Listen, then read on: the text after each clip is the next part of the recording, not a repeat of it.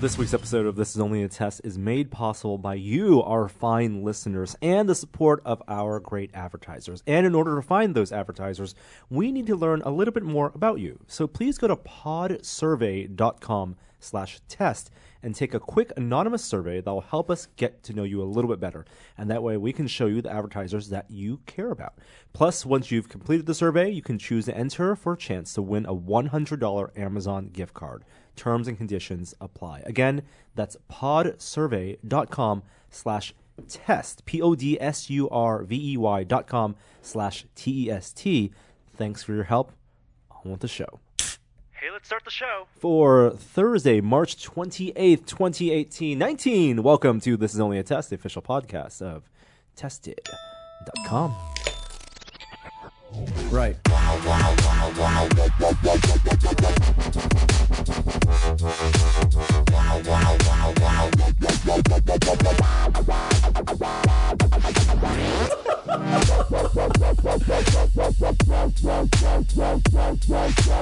Look at that fucking squirrel on my bird feeder.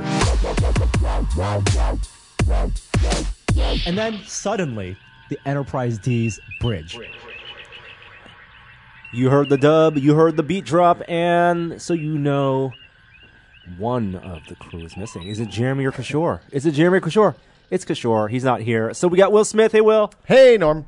And- Thank you for agreeing to the terms of my rider. And That's right. I take great joy knowing that the squirrel that was on my fucking bird feeder probably is dead by now. Probably. What is the lifespan of an American squirrel? I'm going to do Wikipedia. Let's go guess. Let's go. I'm going to go 4 years. I bet 5. Well, with no health care. What, Look, Jeremy, none of us are going to have health care before long. your guess? Oh, I thought you were warning me not to get political. That too? I deserve to. I'll go with 3 years. 3, Yeah, 4, yeah. or 5. All I right, think what do you we're got? all way under. Wait, it can't be 7 years. Will, are you Googling that right no. now? According to wildliferesponse.org, the life expectancy of a gray squirrel is 10 years. Wow. They're doing well. However, the average lifespan is 18 months. Jeez. So an old squirrel would be 4 years old. An estimated 15 to 25% of young squirrels survive their first year. After the first year, there's a 50 to 70% survival rate. So that squirrel could still be happily alive and kicking. Outstanding. Wow, that's great. Yeah. We'd like to dream that maybe that's possible. So Jeremy's here as well. Jeremy, how you doing? I'm well. Welcome back to you, sir. Thank you. Thank you We for helming missed the ya. podcast last week. We are, if you have been following along, and some of you have been for quite a long time now, we are counting down. The countdown to episode 500 continues. This is, if you're keeping track, episode 493. That's a lot of episodes. This is only a test. That is a whole, I think it qualifies as a metric fuck ton of episodes, pardon my language. Although the accounting for that is kind of arbitrary because we've done marathon episodes that we've split up into 2 parts. We've done CES stuff. But for the sake of what the numbers are, that I number them every week, we are on 493. I feel like we settled all the accounting on that around episode 300. Yeah, maybe yeah. 200. I think, and then from then on, Yeah. it's It's been just pretty smooth pretty sailing. steady. Am I sitting next to the only 2 hosts of episode number 1? Yeah. Yeah. No, was Ryan on it? Nope. I thought It was just you and me. just you and me. We just sat in that little dark corner all by ourselves in the No, basement. we did it remotely. We did? Episode 1. I did it on a Remotely? like from we weren't even in the office. Was it yet. just audio? It was just audio. Oh. It was me. I remember recording an episode at home on a crappy microphone. I think that's headset. episode 0. Because remember, we had to make a fake episode so that iTunes would honor the feed. Maybe that was it. Because I think we did the other one in the giant bomb basement. It's not like we hadn't podcasted before. The 3 of us had podcasted for years before that. So it's all that's kind of true. blending in together. Yeah. Anyway, we are hoping to have some fun shenanigans as we get to episode 500, but that's still at least a month before I even have to think about planning that. Yeah. So Yeah, you need to do like a countdown, like the 500 best moments or... Oh, God. 500 best anything. well, if you ask now, here's the thing. If you ask now, people will send them in. Yeah. And then they'll do the work for you. There you go. Here Send you in go. clips with time codes. I would love for people. We have, if you go to just YouTube and search, "This Is Only a Test," podcast, you'll probably get the results for several hundred of our episodes, video episodes, and of course they're on the website as well as audio. So if you want to scrub through and find your best moments, send us the YouTube timestamp links over email. You can email me, norman@tessin.com, or on Twitter. You can just @ me or DM me, and we will start accumulating them for some type of celebration. Okay. Maybe pull some audio clips. I have all the MP3s. Yeah. At least all the ones since you left, Will. So They're all on the. I mean, you can just log into the server that's and true. download them. You That's have true. access. Yeah, I could do that as well. Yeah. Anyway, great episode last week. I didn't listen to it, but I presume you guys talked all about GDC. It was a great episode. The Kishore Jeremy casts are really Duo starting, cast? Just the two of you? starting to become Just the two. of their us. own little segment. It's hard to carry a 2-person podcast. It's it very turns out. difficult. We got the chemistry, man. You need 3 is somebody a to be really good thinking. number. 3 is 3, 4, 5 too many. 5 is too many. Yeah. 4, I dare say, needs some balancing. I don't know. And This table's too small for 4. well, it might have to fit a lot more come episode 500. Oh, We'll see. boy. But you guys talked about GDC, I presume. We talked about Monday, right? Because we Oh, you recorded recorded only on Tuesday morning Whoa, at 8:30. So I didn't miss a lot of the discussion. No. So Wow. you were basically there for the Oculus event, which great. is all that we talked about. Yeah, because I flew to Austin, Texas, literally right after that event To work on unannounced projects. To work, and Did you get and a pair of also ropers? You get a pair of good boots while you were there? no, I did visit the Rooster Teeth facility. Oh, it's neat, isn't it? Very, very cool. I had no idea what kind of a massive They operation have that was. Huge sound stages. But yeah, big shout out to Adam Ellis of there and Marcus, who is the production designer who runs all their props, and so it was really cool to see their operation. But that is not here or now. Let's do some quick catch up. Any exciting things for you guys in the past week and a half? Well, sure, man. Went to the rest of GDC. Oh yeah, Yeah. How was? But not news wise. Anything that doesn't I fit played into Spelunky too. cool. Yeah, I saw Splunky too. Give Did you? Yeah. me the vibe of GDC. I don't want to hear the news stuff because we'll get to the news. We'll get to the impressions. it's But like what's the vibe like It's this year? chill E3. It's like, well, Moscone was revamped. Very fancy. So it's very nice now. They have urinals. beautiful Mwah. window that's floor to ceiling along the road that you can This look is up and admire. the old North and Moscone, south. north and south. Yeah, Got it. they have a bridge that goes across with LED strips that are hanging down like raindrops. couldn't You don't have figure out to how to cross get there. through Mission or No, Howard anymore. Well, you have to go up 2 floors to do it, but no. No, you still have to cross Mission because it's on. It's yeah. You can go under or over. Yeah. And the under is way bigger now. The under goes all the way across. Like Under feels like a hall. it's, like a whole other hall. Yeah. Yeah. Wow, Yeah, it's Um, massive. that's where Valve was in that the ballroom. you would spaces. never recognize it Yeah, now. yeah, it's it's all gone. open. Oh Yeah. man, Did you see the alt control stuff? That's my favorite It's area. my favorite part of GDC. I every love year. that area. what is that? Well, it's obviously a play on Control Alt Delete. It's Alt Control GDC. Alternative controllers. Yeah, and it's a bunch of basically like they ripped like what would be at Maker Faire and ripped it and put it right into GDC. And it's a bunch of people who have made like things you would never be able to sell because they're contraptions and unique control schemes to a game that runs on this computer and this computer only. Sounds like something that would make good videos. Yeah, no, it's all. I mean, they're there every year, and it's definitely. We used to do videos there when they started because they started 6 or 7 years ago. This is the first time I saw I it. kind of remember one of the ones of like a Caterpillar thing, like they took children's Yeah. toys and turned those into controllers. So Yeah. this year, high points for me were a thing called Hell Couch, which was basically they turned a couch into a game controller, and you had to do like the couch made you do things with lights and sound and cues, and it was very silly and very fun. There was a coal shoveling game where they had like a hand pump that would crank coal out. It was a coal shoveling game. It was a coal shoveling game. I played one made of cuckoo clocks. I saw that, but I didn't get to play it. And there's a 2-dimensional game with a bunch of birds, and you rotate the trajectory of your bird by changing the time of the clock, and then you pull the weights beneath the clock to flap.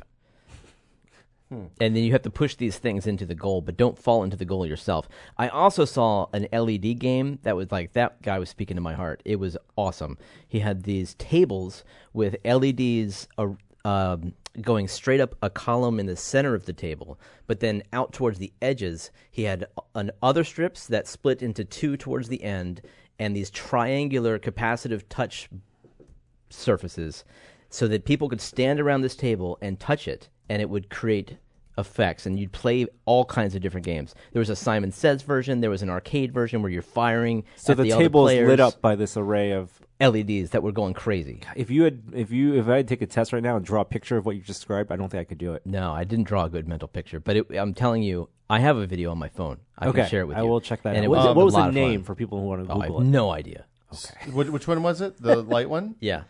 Cuckoo is the cuckoo clock one. I can't tell which one the light one was. I played Coal Rush is the coal game. That was really neat. It was broken a lot because that's kind of also part of the way alt control GDC works. Octopad was somebody who broke out multiple controllers to control the functions of one gamepad. Yeah. A Nintendo where one button on each gamepad. Each person controlled one And button. then they played Tetris. That sounds like something you would do. Yeah, Jim. actually, we had that idea. Yeah. They for do that our at the show. maker at the Exploratorium. There's a Pac-Man that you can do. These were guys who had taken Guitar Hero. That one was really good. And they made a war game where... Oh, you bounce back? You Kind had- of like Scott Pilgrim. It is. base battle. Exactly. I think that one's called Yeah. Guitar Wizards. That was cool. Here's the crazy LED table. Oh, I see now. Yeah, but I don't have the name of it on my video.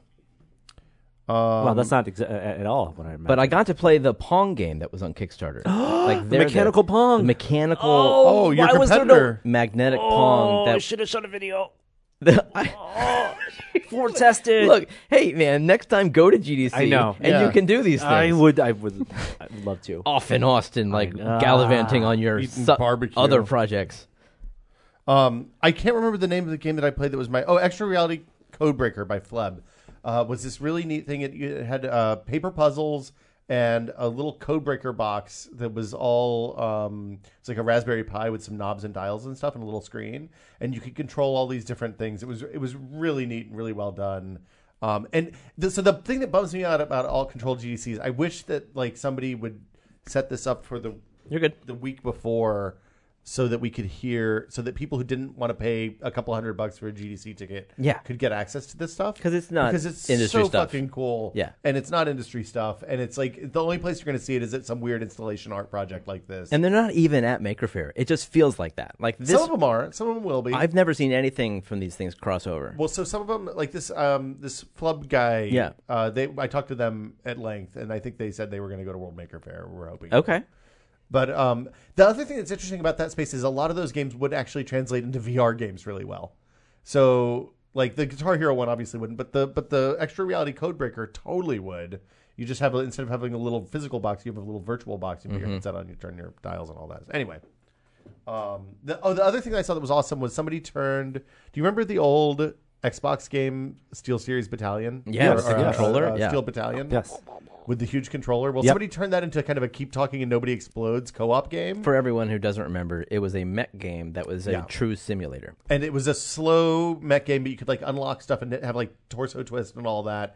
It had a controller with like 200 buttons on it, and you had to do stuff in the right order, or you would blow up your mech in a way that you could not get it back. Like it would delete your save file when your mech got blown up.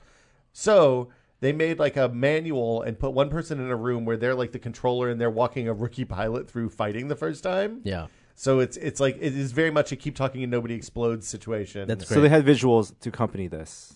So was- one person has a manual. It's just a manual. And they're Okay. like on a headset in a dark room talking to the person on the other side. Did they use a Steel Battalion controller? They use the Steel Battalion but controller. there was no Wow. like visual game that They're just playing Steel Battalion. Oh, God. So the framework is Oh. you have no idea how to do this thing. They put you into one of the hard missions. Oh, okay. And then- I see. and the setup is you're the rookie pilot. You're the guy who's like, shit, all the pilots are dead, man. You got to get in the mech and save us all. But you're using the And- existing game content. and you're using the existing game content. It was I very silly and very fun. Wow. All right. Well, that gives me a good sampling of what it was like at GDC. Thanks, guys. Yeah, you're welcome. A lot of Shall- talks too. Shall we get to our first segment? Sure.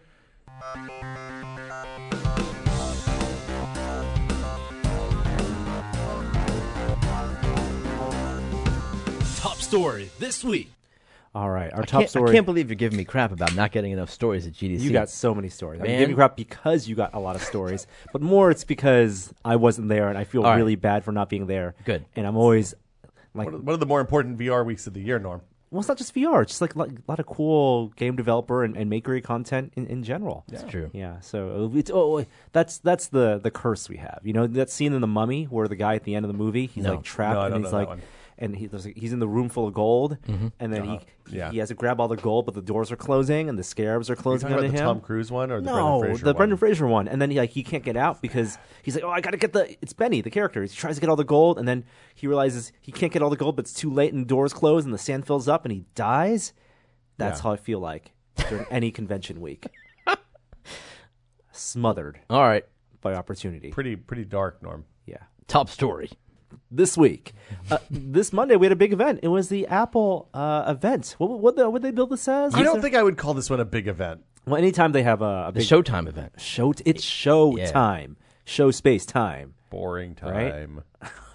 Will has thoughts. Well, ahead of this event, as I'm sure you guys talked about, were some just hardware news drops. There was the new iPad Air, the new iPad Mini. Now, either of you interested in iPad Mini? No, I'm probably fine. Oh, I use an iPad Mini exclusively. Like that's my only iPad. So I've been waiting for an update, and I'm glad it supports the pencil. However, like I haven't bought one yet, so maybe I'm not that interested. So My iPad why? Air is like- This is interesting to me because all there are reviews now out for this iPad Mini, and everyone says this Mini, despite the fact that it's the exact same form factor, has the exact same old design, doesn't have the new Pro design, doesn't have Face ID, still uses Touch ID, Lightning cable, headphone jack, all that jazz. These are all pros as These far are all as I'm pros, concerned, right? yeah. Despite that, people, it also is the least compromised Mini in a long time because it has the new A12. Yeah. It doesn't It's a have real the A12X. processor. Has the fast A12. Does it have a good screen now? It has a better screen, so it has the true tone and also the pixels are closer to the glass. Oh, that's nice. So everything about it on paper, and it's cheaper, and smaller is better for some people in terms of one-handed use. Yeah. Everything says this is a great iPad to potentially get, and yet Jeremy not interested. You know, because I don't. You know, my last iPad, I don't even know which one I have. I got the first one with Touch ID. Yeah. And it works. It's snappy enough. You know, I use it to read before going to bed, and it does the job. I mean, that's where I have an Air 2, and I, like, as often as not, when I go to pick it up, it's not charged Yeah. because I use it for really specific, like, I use it for drawing sometimes. I use it for reading comic books. That's pretty much it.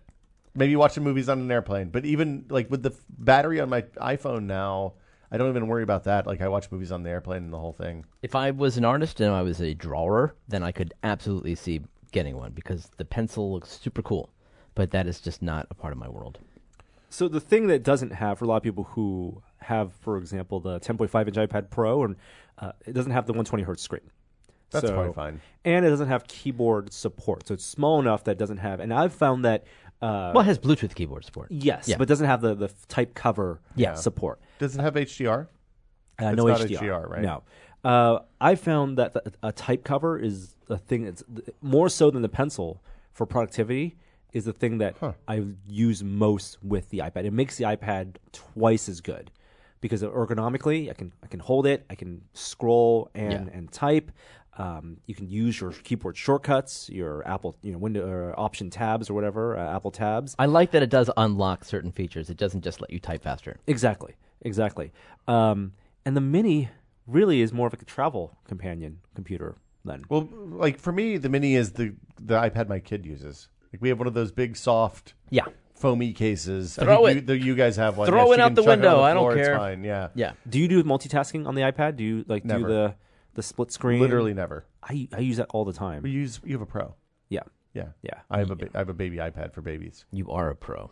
Yeah. I'm All just right. an amateur. So, So- iPad Mini. Also AirPods 2. Do you see how this news was dropped? It was, Oh, by the way. no. It was a Tim Cook meme. Yeah. He memed himself. Yeah. What?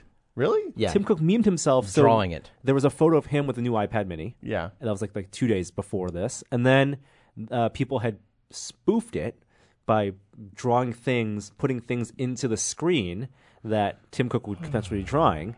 And then Apple PR, smart enough, took that meme and then put an AirPod image on That's the pretty iPad good. and then photoshopped some AirPods in his ear. And the only difference is, of course, now the AirPods case has a little light on it because it does wireless charging. Well, it also the Touch new charging. AirPods also have better battery and a Supports bunch of Hey other Siri. stuff. Yeah, so there are actually Oh, it does? there are two Yeah. products I don't know now. if that's a good thing or a bad thing, but maybe it's a good thing. Right, there's the AirPods 2, which Yeah. looks exactly the same. No matte black. Everyone was hoping for a black color. No, AirPods. no better coating so it sticks in your ears better. Nope. It's the same external, and there's also a new case. You can buy the case separately If you already have the AirPods. if you already have Yep. the AirPods, Yep. or you can buy the two with the How much is charging the case. I think it's $70 or $80. And is the two just $150 still? No, $159 I think or they whatever? raised the price a little bit. What? Yeah. The everything all in one is $199. Yeah. So it went from Wow. 170 or 160 to Nice work, yeah. Apple. No, Get that price inflation going. like imagine this 5 years ago, 3 years ago, asking someone to pay $200 for a pair of wireless headphones was extreme. Well, I mean, Was look, silly unless you were getting real good audiophile quality stuff. you can get you're not getting that from the AirPods. You can get a really nice pair of wireless earphones for still $100. For under $100. Under $100. Yeah. I mean, okay.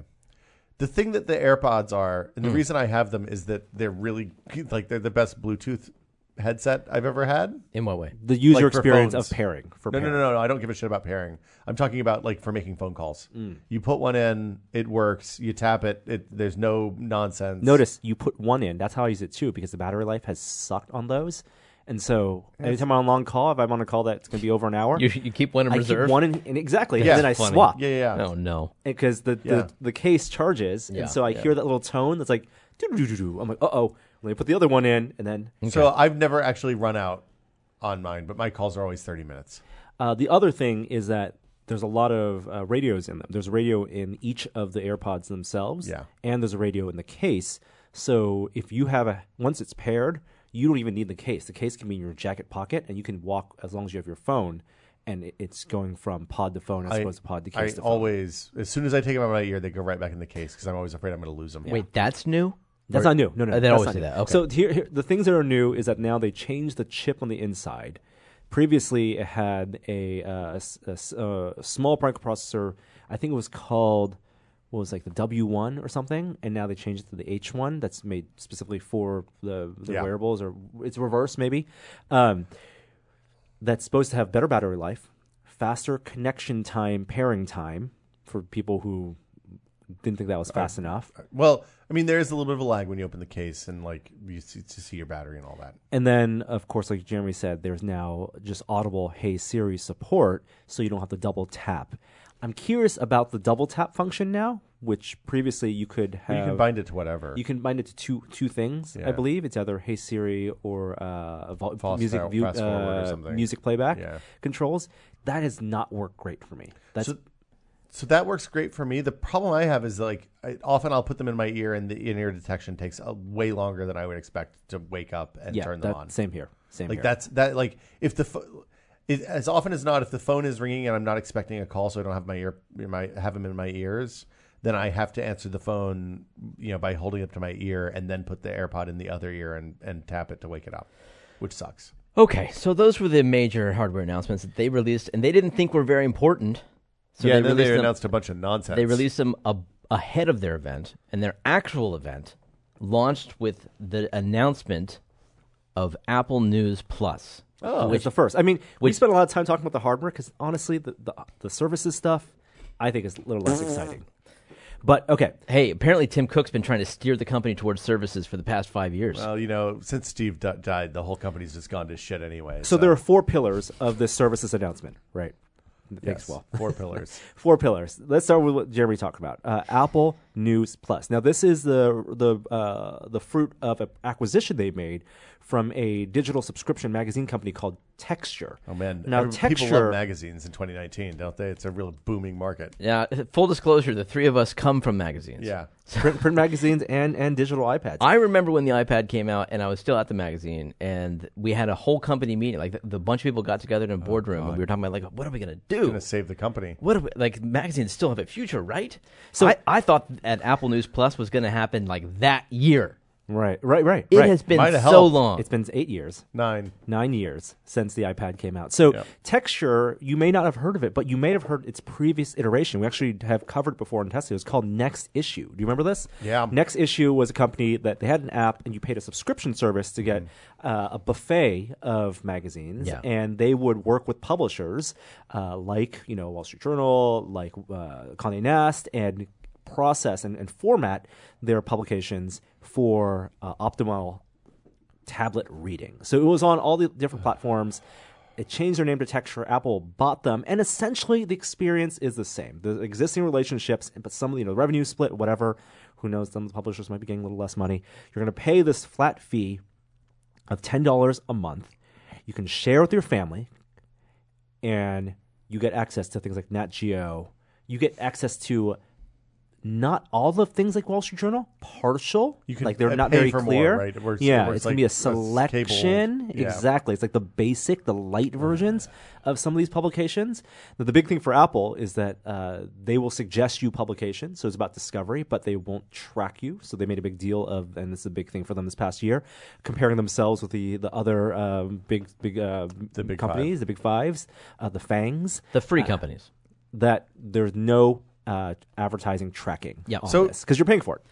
Okay, and also they're hiring editorial to curate news, editorial people to curate news, which is it's a brand new concept. We've never had any human beings deciding which news is important and which news isn't important before. I mean, Apple's- it's something that Twitter does, right? Twitter has a team of people. That's how the Twitter discovery box works. Look, but Apple News has worked for them. Like they have the data from people using Apple News. How many times have you used Apple News Lifetime, Norm? Apple News is free. It's yes, and that is the big difference. How many times have you used Apple News Lifetime? And I use it almost every day when I swipe to the left. Really? and It's the top thing. it Top aggregates news. Oh, I took that off. It's and it not on there. aggregates free content that Yeah. you can then link into, and just a natural part of the web. This is 300 magazines off the shelf, So 1 month behind, maybe sometimes two. plus in terms of a handful of newspapers, but not New York Times, not the BBC, not the Washington Post. It really is a play for long form storytelling, and I will say that as someone who spent all of last week traveling and on like 4 different flights, I wish I had magazines to read. I don't know, man. I feel like Apple News, the success of it, one had to do with it being free, but also two, it was content that was meant to be digested on the web. It was not long form content.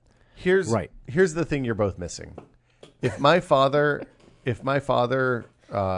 who exclusively sends me links from Apple News, which don't work on any non-Apple devices, for the record, has updated his phone, he's already paying $10 a month for this. Like he signed up immediately. Old people love Apple News. Like boomers, Apple News is their jam. But this is and this is going to be a little slightly different than Apple News as it is, because Apple News, like Jeremy says, takes from free sources and they're articles. They're like things from Reuters, things from Fox AP, News. things People from love Fox Fox News. News, yeah. Absolutely. This is not indexing, presumably, the magazine content in the same way. Because the magazine content, the long form, the Nat Geo stuff, is all essentially just PDFs. I mean, literally, they are just images. And to the point where it's a service available now. You can subscribe to Apple Plus and get that first month free. People have found that the PDFs aren't even encrypted. People are pirating these magazines off of Apple News Plus since yesterday. It's not a look. They're not in the privacy in the protecting the content business. They're in the making it accessible. Making it accessible and getting that big rev share. Yeah, when you're they're saying, hey, here's your bet, National Geo. You're going to get more revenue from us on a percentage split of this sharing service than you will on Being on newsstands. No, on ads on your website. Oh, trying to do your own subscription. If you're trying to do, you're not going to get a paywall to work because it's too late for that probably. Are the ads stripped from the magazines? Not the visual ads. Yeah, the visual ads aren't, but they're saying is, hey, you're going to get rate based on the ads. We'll pay you a little bit of money, and also, we're going to give you access to the X million of people that use this every single day. A little bit behind the curtain. I don't think that the publishers are sharing the ad revenues of things they've already sold. I'm sure They're that the sharing ads in the magazine don't count. So like Apple doesn't get part of that. I'm just going to use the Nat Geo example or whatever, right? Like if you go read the Nat Geo copy on News Plus, you get essentially the PDF version of that exact issue, Yeah. ads and all. Nat Geo is making money on those ads. It's interesting that they're not presenting it better. So this really is free content that they're just repackaging. Not free. I mean, it you otherwise would for have $10, you're getting 300 magazines. The rev share on these things is like 50% to Apple. These publications are getting pennies. Like, They're getting pennies. So here- nothing. But it's about distribution, so they can say It's all so- about. yeah. It's basically free, is what I'm It's saying. So circulation. it's just to get. They're increasing the number of eyeballs. So Yeah, so exactly. So magazine business. This is something a lot of people probably don't know, but magazines make money one of three ways. They sell ads. They sell magazines to subscribers, to people who say, "Hey, I'll pay you X number of dollars to get X number of issues," and then they also sell magazines on the newsstand. Yeah. Some brands don't do one of those pillars or two of those pillars. So, like Cooks Illustrated doesn't do advertising, so there's no ads there. It's just newsstand and subscriptions. Yeah. At Maximum PC and PC Gamer, we did all three, and we were strongly leaning toward revenue on newsstand, revenue from advertising, and then the subscribers basically paid nothing so that we could say, hey, advertisers, we have X 100,000 people buying this magazine every month, and if you buy an ad in here, this many people will see it, and it'll get passed along to this many people. And that's yada, what this yada, is. yada. And this is giving them massively expanded reach at very, very, very little circulation cost. Right. So the question When we looked at circulation, the question was, how much money do we have to spend to get to the number that we want to have for the advertisers? Yeah. And if this counts for the advertisers, it's a huge win, even if the magazine publishers get nothing. So if they can increase their rate base, I go back to the question of how then transparent is Apple going to be with these publishers to share data? Because it better if be it's- real transparent, right? Because if it's just like the cable, it's Comcast bundle deal, right? And everyone's watching it for ESPN, and no one's really watching it for the Golf Channel. Exactly. Then how is Golf Channel magazine gonna be able to tell its advertisers that we are now in X million of subscribers? I would bet that if I have a lot of questions about these subscription services in this and in games too, because games is a similar situation. Like if you put your game on Microsoft's Game Pass, do you get paid based on the number of hours people play your game, or do you get paid based on just everybody gets the same split, or what? And the same question applies here. For something like Spotify, for music, it is based on playback. 'Cause they can track that. There's established rates there's established rules for how that works that Spotify lives within, though, and we don't have that in magazines. We don't have that in games. So Yeah. Where's Future Publishing? Anyone know? Why aren't they represented? They're not there. They're not in the still the future thing. is still are they not on the list? Yeah, I don't see any Future Publishing stuff in there. I mean, look, see if it. you're not selling a bunch of ads, this deal doesn't make a lot of sense for you. Probably is Cooks Illustrated on there? Bet not. They got animated covers though. That's nice. You know what I would like is for them to pull out all of the PDFs and make them look nice on my phone. So Apple bought this company, Next Issue / Texture, to do this, to do it as a big play. They feel like they're going to make money from this. It only makes sense for Apple if they're going to if this is going to scale to the millions or tens of millions of people paying, $10 a month, households paying $10 a month. I don't know if it will. Does this feel like a big? I think the value proposition is there, especially if there's good integration on iPads and good integration on iOS devices, which a lot of people do have. I think it'll probably be more streamlined than your downloading of the Texture app, the Next Issue app, and running that. It might be built into the UI or the OS as you swipe left, right, as a widget. But people just aren't accustomed to paying that $10 for. I think people who subscribe to Nat Geo or Wired like the physical copy. You really are overestimating how hard it is to take money from boomers. Sign up and say, "Hey guys, look, we got your Rob report, we got your Yacht Weekly, we've got Scary Immigrants Are Coming to Our Country. All of these magazines and more are available to you for only $9.99 a month."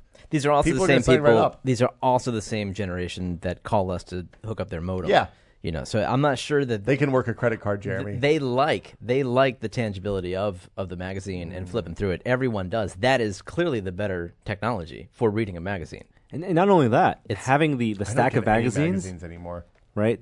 The stacks of That doesn't scare the boomers. No, exactly. Yeah. That's exactly it. And that's the easier way for them to remember what they read. That's Just Pick true. up a cover. That's This true. issue, I read like 4 good This articles. is the most ageist episode we've ever done. I'm All glad right, to be here sold. for it. Apple So- Card. Who's in? All right, Nope. second big pillar of news: credit card from Apple. They did it with Goldman Boring. Sachs. Now, let's say what the news is. It's titanium. I don't fucking care. Apple is now like many other companies, like your airlines, like your clothing companies. No, they it's have not like that, actually. 'Cause their those are own- secured by Visa and MasterCard. This one is MasterCard. Oh, it is? It is MasterCard. Oh, I missed that. Yeah, so Apple Pay always has been. So this is a partner with Goldman Sachs and MasterCard to do their own credit card. Now, the difference between this credit card and what you normally buy through your bank, for example, is the card is optional. The physical card is optional. The titanium card. Oh, so you can't use it in retail locations. Well, great. if you want the physical card, they will give you one, Okay. but they really want you to use Apple Pay. I would love to So use. I love Apple Pay. You want to use Apple Pay because you get more money back. I love Apple Pay because it's very convenient and it's fast, and I don't have to take my wallet and out. now it's in Target. So Yeah. big deal. Or Walgreens. It's been always in And if you Walgreens. hook it up, Walgreens was early. if you hook it up with Apple Card, you get 2% back on that I purchase. already have a better deal with that with my current bank. I'm fine. I'm just saying, if you like using Apple Pay, I don't like that it doesn't have a fucking number, so I can't use it on a it non-Apple does have a device. number. This It does is the have a thing. number.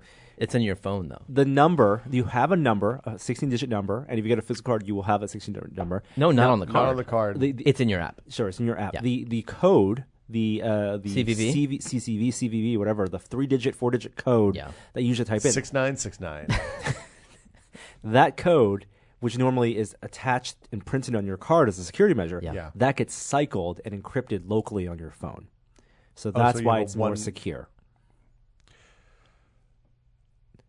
It's That's what- it's titanium. Now, the people will. I don't think that's the thing that will get people to adopt this. I think the thing that will get people to adopt this is the no fees plus the reward structure. People buy credit cards. There are entire websites about how to maximize the benefits you get from credit cards. Yeah. Right, and there are a lot of crazy benefits from flight miles to hotels to cash back and insurance. Yeah. This card does very no fee, 3 simple benefits. Right, it is 1% cash back. Yeah. On purchases made with the physical card. Yeah. 2% cash back if you use your Apple Pay at like your Target or Walgreens. What- And the difference is that cash back goes directly into your Apple So- Pay account. And what if I buy an Apple product from Apple? Then it's 3%. So those, but You're better off just getting a business account, and then you get 5% off. if you're the type of person who min maxes your credit card use in terms of the benefits, Yeah. and this is not a card for you. So my question is, I mean, I know why they're doing this. This is a rhetorical question because we talked about this when they announced Apple Pay 5 years ago, Yeah. whatever Yeah. that was. Why are they doing this, Norm? They're doing this because they want to be they want to be in Venmo's business. They want to be in the we hold money for you that Goldman Sachs can make interest off. They want to of. get in the I want to pay off my gambling debts for Super Bowl business because that's what Venmo is. Basically. They also there's so much data that you get from your purchases that they want to be the middleman to get that data. And they want Huge to pay amounts. lower rates to the credit card And vendors or no if rates. they're the credit card They company, wanna collect the- They don't. yeah. Yeah, they want to collect the rates and not have to pay the bank and the credit card company. I'm sure they've negotiated a good rate. Now, Tim Cook went on stage and said interest rates are really low on this. You read the fine print; they're high as hell. They're like 13, 20%. Yeah. What? So, yeah. If you miss a payment, that's how credit cards work. Holy cow. Don't miss a payment on your credit card. No, I never I seen don't my miss credit card. payments. That's the trouble with credit cards. This is How are they? So far, we've had 2 exceptionally boring, tedious. Dude, titanium. Jeremy, I can get you a sheet of titanium by 3:00 today. Here's a question for you guys. Done. It's not going to be backed by Goldman Sachs, the architects of the 2008 bank collapse. You guys are both But, iOS you know, users. You guys presumably like Apple Pay on your watch on your phone. It's a little I more don't use a watch convenient. anymore. At least on your phone. It's more convenient, double tapping, clicking the side button, more Yep. convenient I- than taking out a credit card and swiping it, or how long it takes for the chip to read. It works. Right. Undeniably. It works because I have my phone out when I'm sitting at the checkout. Sure. Right. Yeah. That's why I use it. Why? The question is, do you use Apple Pay like you use Venmo, though? Do you use it to pay people? I use Venmo to tip my barber when I get I think my haircut. I paid you once with Apple Pay and you got upset because you had Because it's another bucket. Yeah. Because just like Venmo, just like PayPal, Yeah. it's taking money out of your bank account and Yeah. putting it in a bucket that if I'm not going to use that on a regular basis, Yeah. the reason I tolerate PayPal and Venmo is because they're highly integrated with one, what the youths are using, and 2, what eBay uses. You just described the youths. Yeah. Yeah, I mean, so I do not go to bars and split tabs with people enough that Venmo is an important part of my life.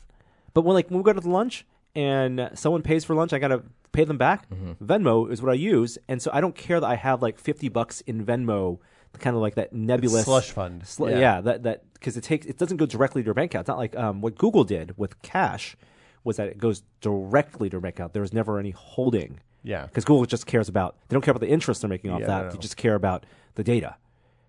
Apple, with Apple Pay, they're doing that holding thing too. You have an Apple Pay amount that you have to manually transfer to your bank account.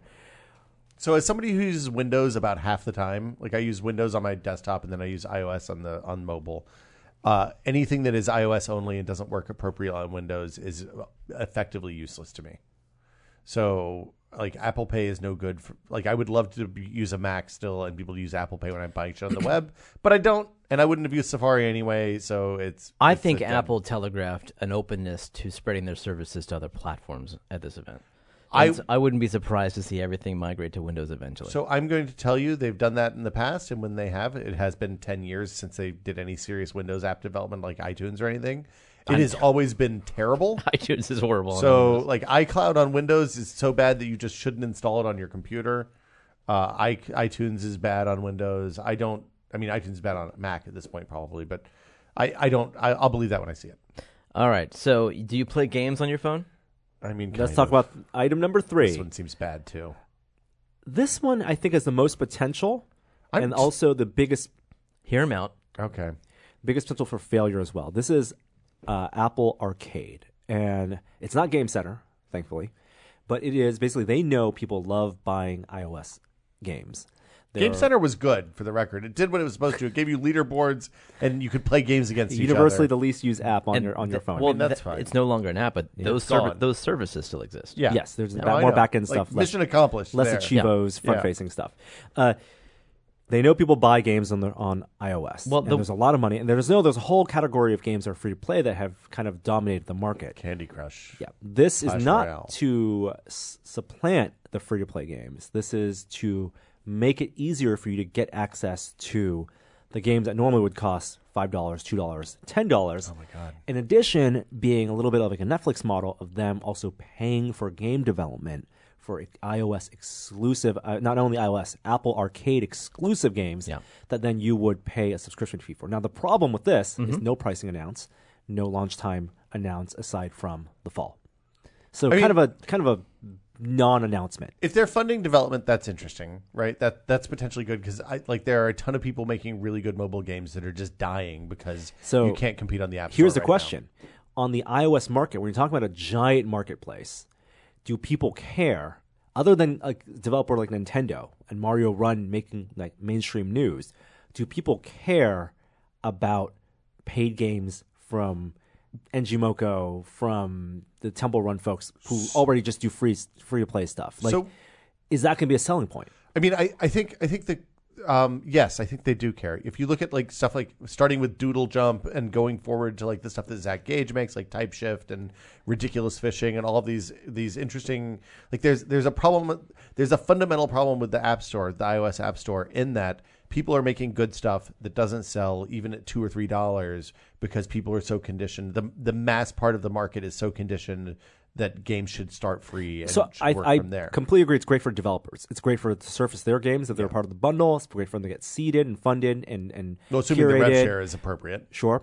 But the question is, how is that going to convince Joe iOS gamer who just plays your 4 free iOS games to pay, and let's say $10 a month for iOS or for this arcade? I mean, I have no idea. My guess is that with 1 billion people on the platform, they're looking at this and thinking, "Oh, we probably get 1 million people? if we get 100 million people, we've done really well." I don't think they're going to get 100 million people. If they get 20 million people, they've done really well. If you get 20 million people paying that's $2 more a people month, than have $10 a month. than Xboxes. Yeah, but I mean, 1 billion people have phones, Storm. How many people? They know how many people play games on their phones. They know how much time you spend playing games on your phone. So they know how many people are going to be interested in this. Like, this is a slam Jeremy, you're dunk. saying something. Yeah. You can go. Sorry, no, I'm good. That's good. I think it's The problem is I like talking. Did he say that on the show? No. Okay. I said nothing of the sort. My question is, there's already games you can buy. There's already games you can pay for. Long-form games, short-form games. But they're for pay, and they don't have in-app purchases, and they're not, that kind of revenue model. And there's the free kind. What does this bring to the table? Why do I want to get 100 games for $10 rather than just a la carte pay for the games that I want to play that's probably going to end up being less than $10 a month anyway. Yep. And especially less than $120 a year or whatever they end up charging. And even if it was more, cognitively, so Apple probably has the data. They know that the people who buy games, not just the free-to-play ones, maybe spend around or more than that or whatever. I spend $120 a year on games. Sure, for right? iOS, You might be the no. target On audience. iOS? Yeah, absolutely. But Really? cognitively, that really is the point. People don't think about it that way. You buy a game like Florence because there's a lot of buzz around it. People are talking about it, and it's totally worth the $10 it is to play that game. Yeah. But that's a moment that you want to be a part of. 4 hours, yeah. Exactly. And also when people are hyped up about that experience, that's a better way for them to get people to buy into buying games. It might not be a great business model because you're not bought into the $120 of recurring credit card payments a year.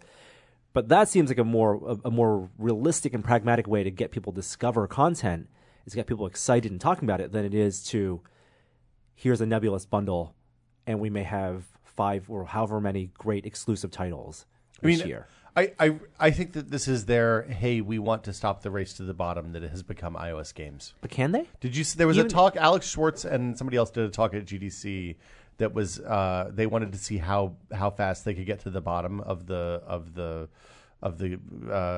Android Play Store. Yeah. And so they built a program that basically generated a slots machine game with you dumped in a certain amount of art, and then it would just generate a slots machine game, APK out of that, and they'd upload it to the store. And they did this for a little while, did a couple dozen of them or something, and suddenly realized that they were actually making money at it. And it was super gross, but it works. And like that's what you're competing against. So they're finding ways to surface quality and still get people paid that doesn't involve them paying. That's fine. Apple said themselves in the announcement that it's hard to compete with free. And I think that they're still going to battle with that. Well, they're going to give what you a you're free saying. month to try it, and then people get hooked. You know what? Where I would be most interested in a service like this is if it was specifically for age groups. If it was for 12 and under, like if every single game on this service was E10 plus and lower, I think that would be really compelling. For as a parent, I could subscribe my kid to the service, and I could say they can only play games on this service or whatever. They can play every game in the service, 100 new games that they can play. I'm already paying that for SAG Mini, probably. I would subscribe to Netflix just for the kids section of that. They're going to bank on people feeling that they're missing out.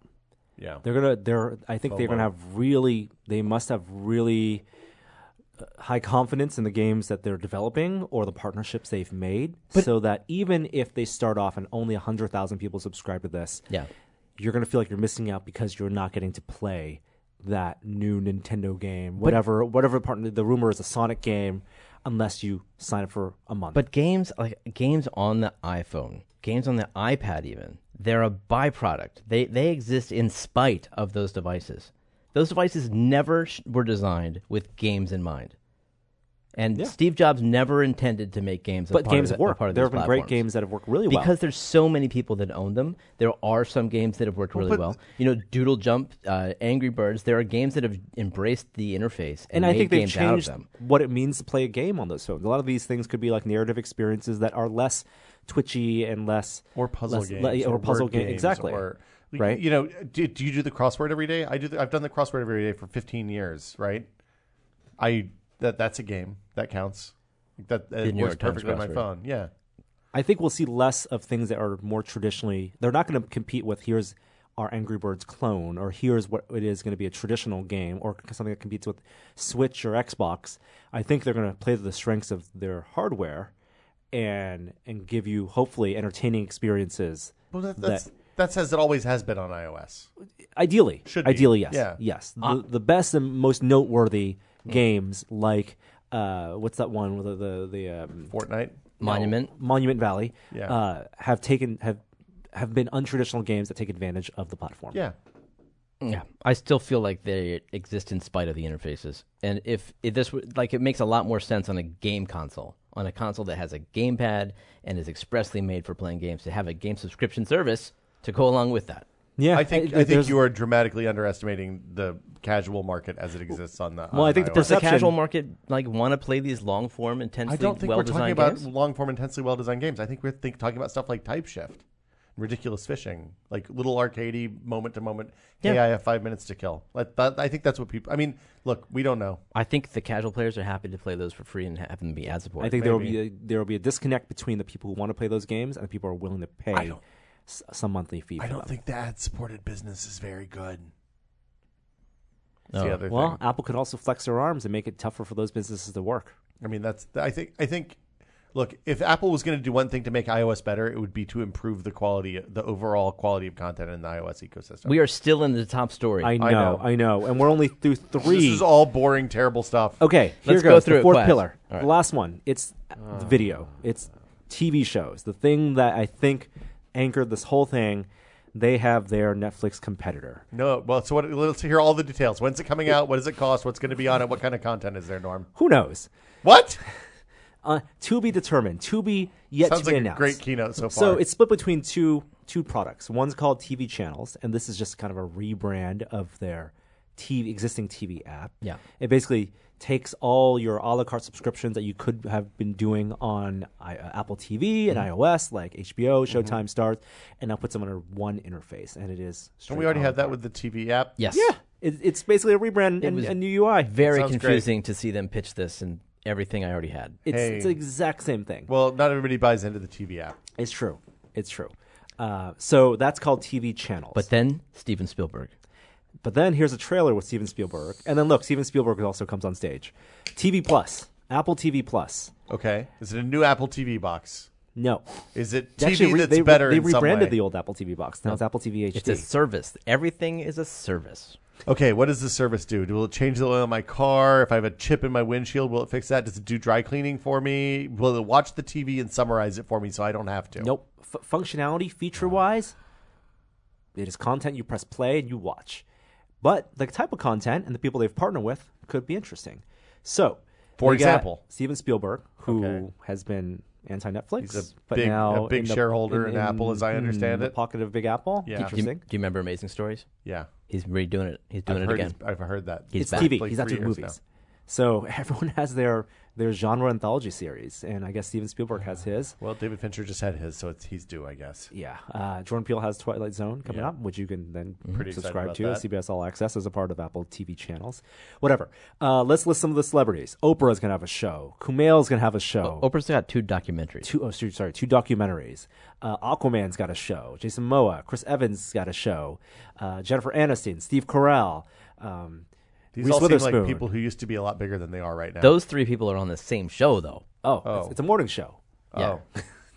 Behind the scenes It's of like a morning podcast is what you're show. saying. Nah, I don't So think Apple so. TV is inventing podcasts They're on spending TV. a lot of money to make TV shows. And what I think is interesting about this is that unlike Amazon, HBO, Netflix, they don't appear to have a back catalog of movies and successful series that No. that is like the foundation.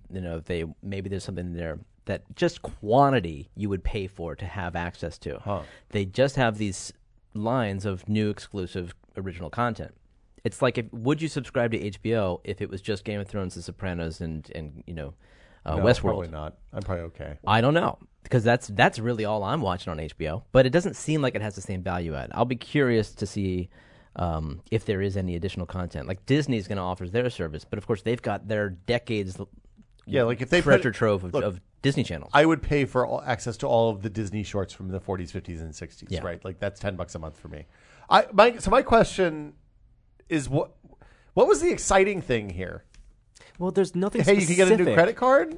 Oh, of the whole announcement? Or just Apple Plus? Was there Or just anything Apple TV exciting here? Plus? Did people seem enthused? Look, on all honesty, the Oprah stuff looks really good. Okay. Yeah, you should watch her part.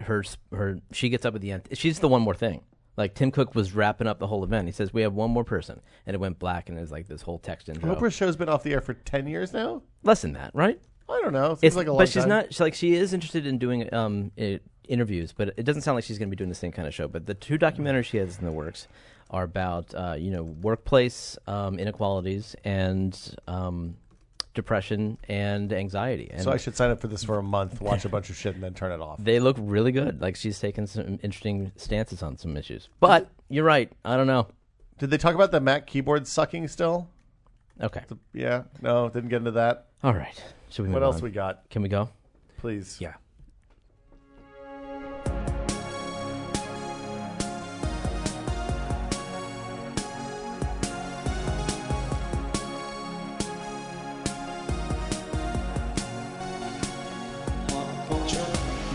Pop culture. You guys talk about James Gunn coming back? I don't know, man. James Gunn's coming back to Guardians of the Galaxy 3. It's very exciting. He's going to do after Suicide Squad 2, which is a reboot of that series as well. There you go. There Very you good. go. The Suicide Squad, first of all. And that's a It's reboot. the Ryan Davis reboot. And Guardians 3, presumably his old script. Probably won't see that for a couple of years. I think. It's phase 6 now. Yeah. We pushed it back a little bit. The second era. We're all very excited about that.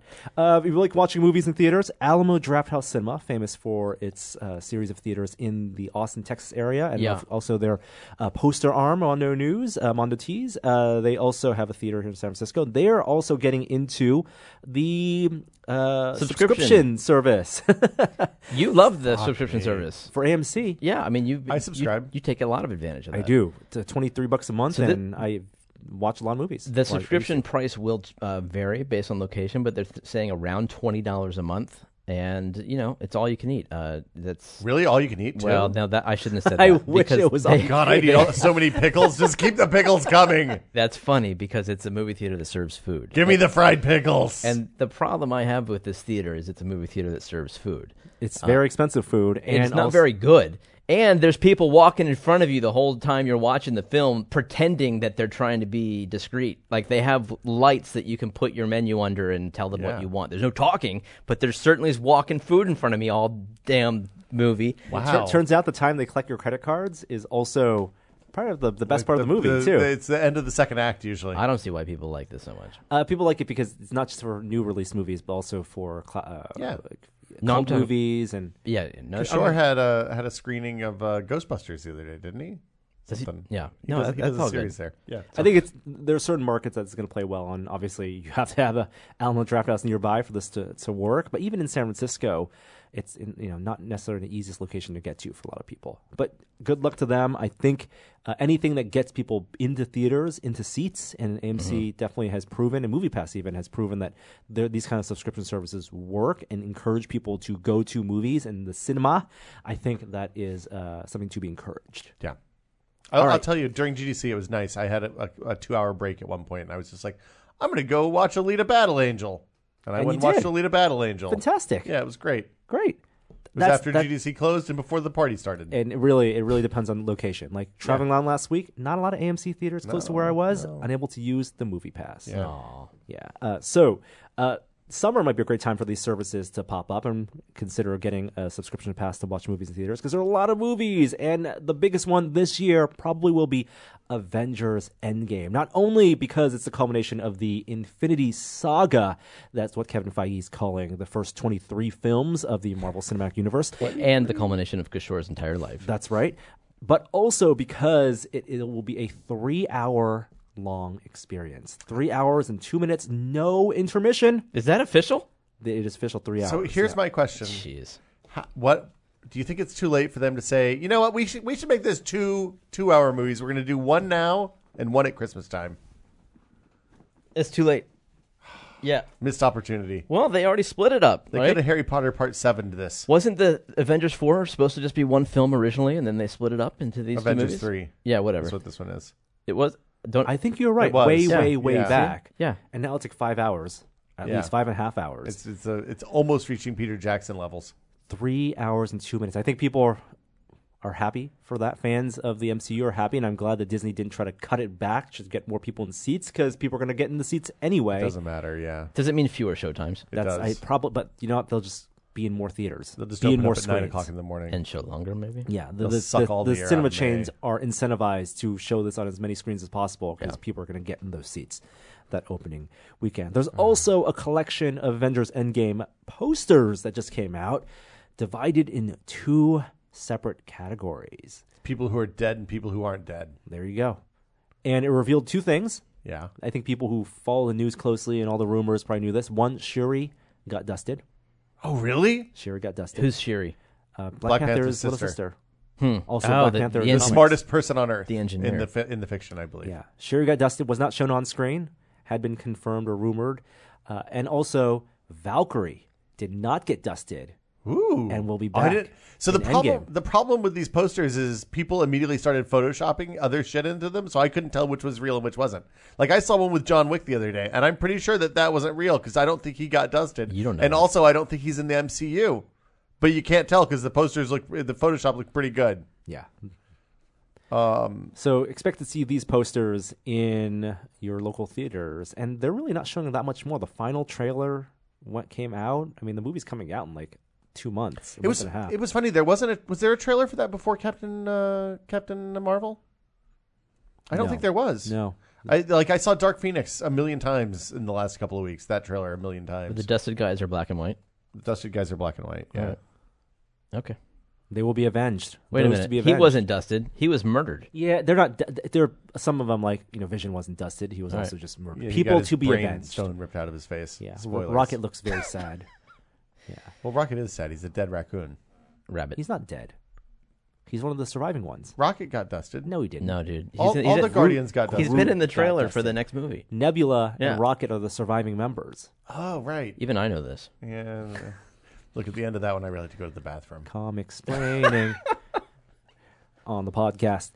Speaking of comic universes and consolidation of powers, Yeah. Infinity Stones and all, Disney has completed their acquisition of 20th Century Fox. All right. I'm really excited for Kingdom Hearts 4 to include Iron Man and Wolverine. Now, for fans of Fox's superhero films, Deadpool will be spared, and we'll presumably see a Deadpool 3. It makes sense. It's a he character got that can dusted? exist in his own thing, break the fourth wall, doesn't need to be in the MCU really. I bet he'll reference it though. He has already, right? Does And- that mean he won't be on the Disney thing since it's not going to have any R-rated stuff on the Disney app? I don't know. That's a good question. App? Oh, The right. Disney streaming Plus. You mean the service. streaming service. Yeah. Right. And then what leaves in question are things like they filmed an X-Men movie already. Dark Phoenix comes out, but then they filmed a New Mutants movie. What, really? Yeah, they filmed it last year, and they were waiting for reshoots, and the actor's like, we don't know if this movie ever is going to come out. Disney might just say, let's just scrap it. Yeah. They spent a bunch of money They filming spent a couple $100 million making a movie that they're going to just Well, leave? probably not that much. Probably spent like $50 million. Probably there was another like $70 million in post-production. They haven't done any of the marketing for it, but they could have just write it off. I mean, they spent billions buying Fox, so who knows, right? New movies, trailers. You got Once Upon a Time in Hollywood. This is Quentin Tarantino's 9th film. How many is he contracted to do? Do you I know? don't think he's contracted to He just keeps making movies. That's it? It's like when he wants. When he he dies. wants, yes. He's going to make movies until he dies. But the marketing He is such. has said that's it. Like he said after Kill Bill, like I wasn't going to do anymore. Yeah, but then he couldn't. he can't. Inglourious He Bastards. has to keep making. I love Inglorious Bastards. Yeah, it's really good. That one, this is, of course, related to the Manson family murders, Sharon Tate. Oh, really? Although, yeah. This is a real story? Well, I bet it will be tangentially. We don't know, right? They don't even show any of that in the trailer.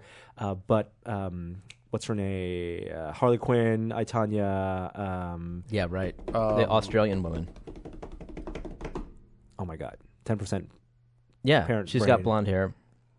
Yeah, we all know who you She mean. plays Sharon Tate. Mm-hmm. Leonardo DiCaprio is in it. Oh, my God. Why don't... and I'll look it up for you now. Brad Pitt is also in it. I think I did a good job describing her. How many blonde people could there be in Australia? This is bad. This is bad. The Harley Quinn actress is Margot Robbie. Margot Yeah, that's Robbie. it. That's Thank it. you. Thank That's you. it. She's very talented. She has her own poster for this. The posters are not great. So Bruce Lee's in the trailer. The trailer's great, man. Quentin can cut a trailer. Did he cut it? I don't know if he cuts his trailers. Oh, dude, I would bet he does. I would bet anything he does.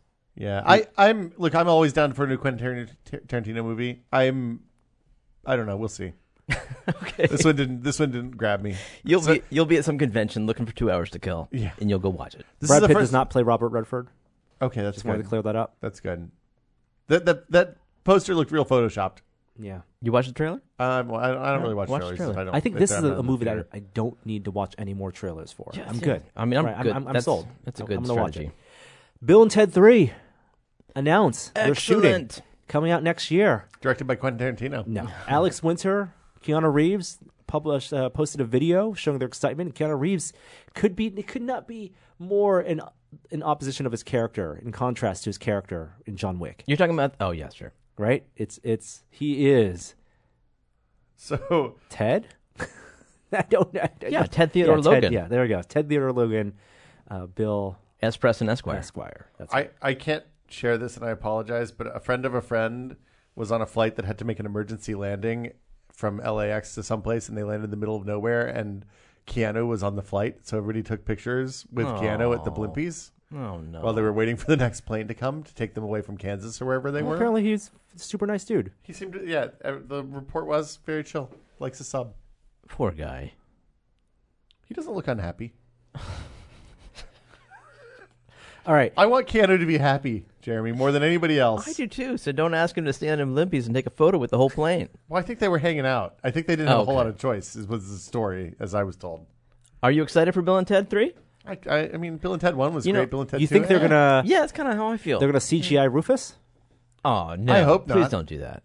I hope, mean, I hope they pay him respect. I hope they cast Meryl Streep as Rufus reincarnated or something really silly. I love their fake version. I mean, it was such a early '90s, late '80s like fake utopia parody, almost in like Demolition Man, like Yeah. their fake future. yeah. And I hope they really embrace that visual style. Like they exist in a parallel universe, right? Where yeah. like it's a time travel movie Where hair And- metal never died. Did they go in And- the future in the second one? Yeah, Yes. a little bit. Yeah, it God, started I love off that. with Rufus teaching class Yeah. and then being attacked. I have to assume that if it is old Bill and Ted in our timeline, something went really wrong with the Wild Stallion somewhere along the way. Right? In other casting news, William Sadler, who played Death Yeah. in Bill and Ted 2, Yeah. is coming back. Oh, that's good. Okay. So Death will be a character. I'm curious to see if they can embody those characters anymore. We'll see. I believe in Keanu. But the other guy less so. Maybe let us kill him off in the first 2 minutes. Okay. All right. One last bit of pop culture news, but this is going to be a little bit of a longer discussion. People have tweeted at us. They've said you have to watch this. We're, of course, talking about Love, Death, and Robots, the anthology series on Netflix produced by David Fincher and Tim Miller. And Will and I have seen all of it. I watched 2 of them. Which two did you watch? Yeah, and then I said the first 2. Which two? And then you said, what 2 is that? And I was informed that everybody got a different shuffling of the series. There were, I think, 4 different layouts, and you got them. They said randomly, so not based on your preferences. But I don't know if I believe that. I think it's random. I mean, there are 18 of these shorts, Yes. and for Netflix, what they want to do is get people to watch all 18. So obviously, it's tough if you watch one and aren't into it for you to care about jumping to the bottom and seeing the rest. Because I do think, at least in the order I watched, the better ones were in the second half of the 18. And the first ones that I watched were the far and away to the point that had people not said, "Hey, you should watch these," I would have turned it off after watching the first 2. So it's completely within. It makes it tough to talk about them, but also maybe we just kind of know we can describe the episodes. I would say there are 5 that are really good, and All the right. animation's really interesting. Across the board, the animation's really interesting. but I they're would all say. different teams. They're all different teams. It's an anthology, so it's different styles of animation. It is. Imagine David Fincher said, "Hey, I want to remake heavy metal, but I can't get the heavy metal license." That is what I and thought. that's what he did. It is literally what happened. That is what happened. Yes. They were originally developing this anthology series to be a revival of heavy metal, the magazine. Yes. And they couldn't. The rights didn't work out, so Netflix bought it up, and it's called Love, Death, and Robots. Tim Miller, of course, owns and runs Blur Studios, the animation company, effects company. They did all the effects work for Deadpool 1, and that's why Tim Miller directed Deadpool 1. And the effects, the test footage came out of that. So there's some photoreal stuff. There's some stylized stuff. A lot of these, I want to say 16 of these stories were stories that were taken from past science fiction stories. And then short they- form anthology stuff like in that. other yeah. anthologies published online. They bought the rights up, had a scriptwriter adapt them for 10 to 16-minute long short stories, and then kind of divvied up between different production teams and directors. Now, because this was originally a heavy metal, if not directly inspired or branded thing, they went the heavy metal route in terms of how explicit some of these stories were. So I was going to say, when you think heavy metal, I watched heavy metal on Laserdisc when I was in college. I think that was my first. I mean, no, so there's the exposure to it. magazine, the magazine. Right? Never saw the magazine. But the magazine, I think, is what this was more inspired by. The magazine was a collection of No. comics I and think stories. right. what I said is right. The movie is very much like this. Like Yeah. it's different animators and it's different. They all kind of tie But there's together. all born through out of the line, magazine. but not really. So for me, heavy metal means loud rock and roll music, weird sexualized violence, and crazy experimental animation on top of science fiction and fantasy stories. And for me, heavy metal means anthology science fiction stories in magazine format with comics that are basically rated R or if not higher. Yeah. And kind of pulpy science fiction stories with far out aesthetics. Okay. So they got like 60% of that, and I think they ditched one of the good things and kept one of the bad things, would be what I said, what is my overall take on this. So they kept the creepy sexualized violence, and they got rid of the loud rock and roll music, which was kind of a bummer because that was a cool part of the whole thing. Anyway, which ones did you like, Norm? Well, if you haven't seen them, Yeah. we're not going to go through every single episode in spoilerific detail, but I do want to call out some notable episodes. Yeah. You saw the ones we talked. Sunny's Edge was my Sunny's first. Edge was the first one. I presumably that was the first one. The two I don't know. monsters fighting each other. Yes. Dog fights, yeah. Dog fights with genetically engineered Like creatures. mind control stuff. Yeah. I thought that was one of the worst ones. Yeah. No, that's right. Okay, I'm with you. The first I think the two, animation was really interesting. Like, it was a really interesting animation style. It's a good science fiction story, and then they fucked it up with Yep. a bunch of weird stuff at the end. Yes. I didn't even think the animation was that great. I thought the humans was deep in the uncanny valley.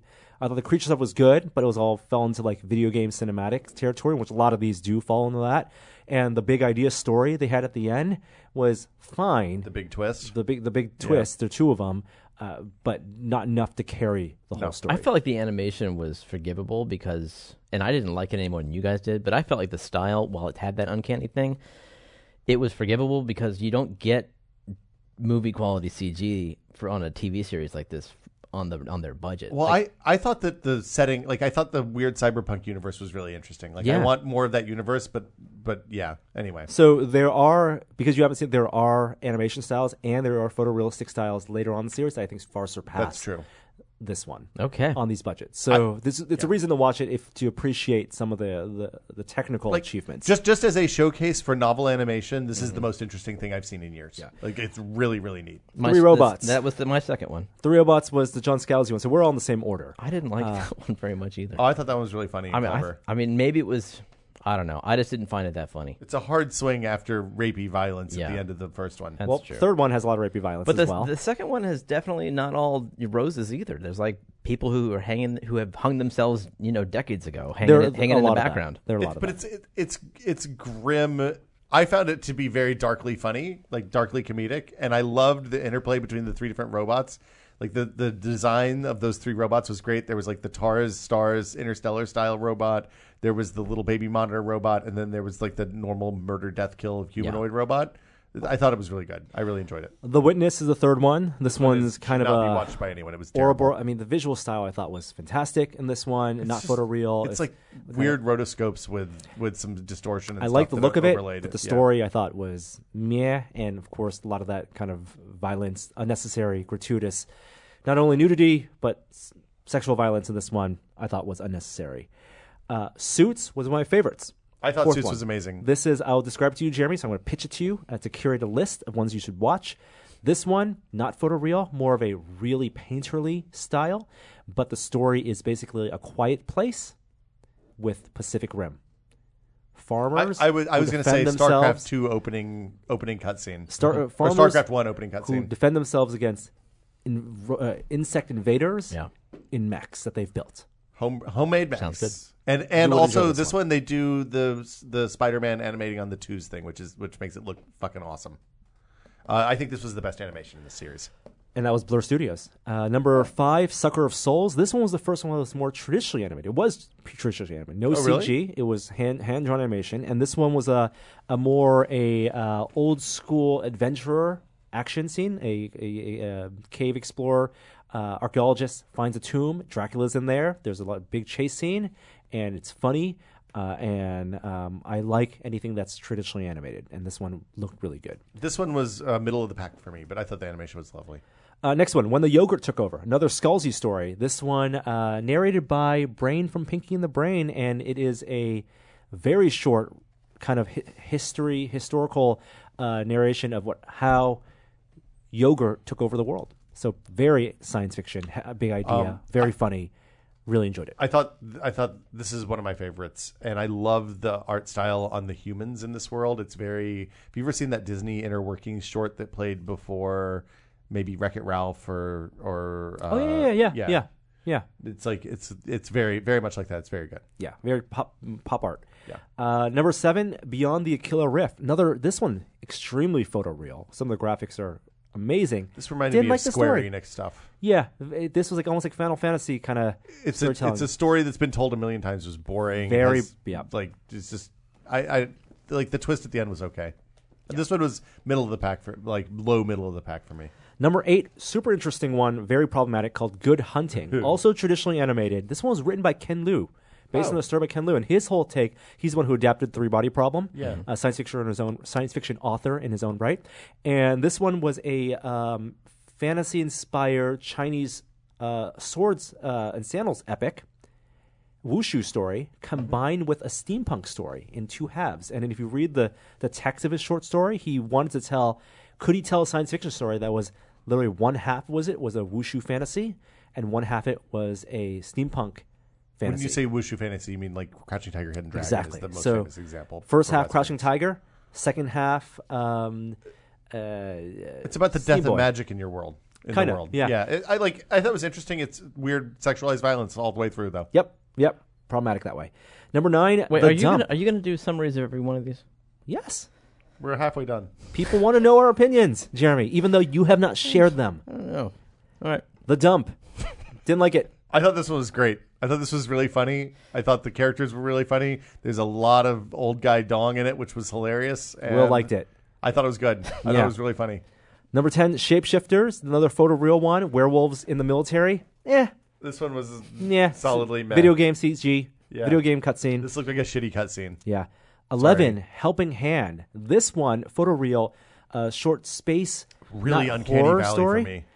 Yes, very uncanny valley, but the story I felt was perfect for what they were trying to go for, with a kind of a hard R take, a brutal take on what the Gravity story. An astronaut trapped in space. It's this was kind of a Twilight Zone, like in a lot of this could have been a Twilight Zone very easily. It was good. It was creepy, but like middle of the pack for me. Fish Night, next one. This one was lovely. Kind of a cel shaded CG animation, very reminiscent of a little bit of kind of Ponyo-y in ways. The Spider-Verse, but the story, yes, very Ponyo-y. It's about the ghosts of creatures who lived millions of years ago on Earth. I love this one. I thought the animation this one was really good. It was very Waking Life. Yeah, a little bit. Lucky 13. This is one of my favorites. Yes, this one, photoreal, about a relationship a pilot has with a bad luck spaceship or a fighter plane. This is just a war story that's told, and it has an interest. It's good. It's worth watching. My favorite one is the second one, Zima Blue. Really? This is your favorite? I think it's my favorite. So this had you read the short story that this is based on? I had not. So the thing that was interesting to me is that I don't want to spoil anything, so I won't say anything. But the short omits what I would have considered a really crucial plot point from the short story. I think it was in one of those the 15 best anthology final fiction and fantasy of the year things a few years ago.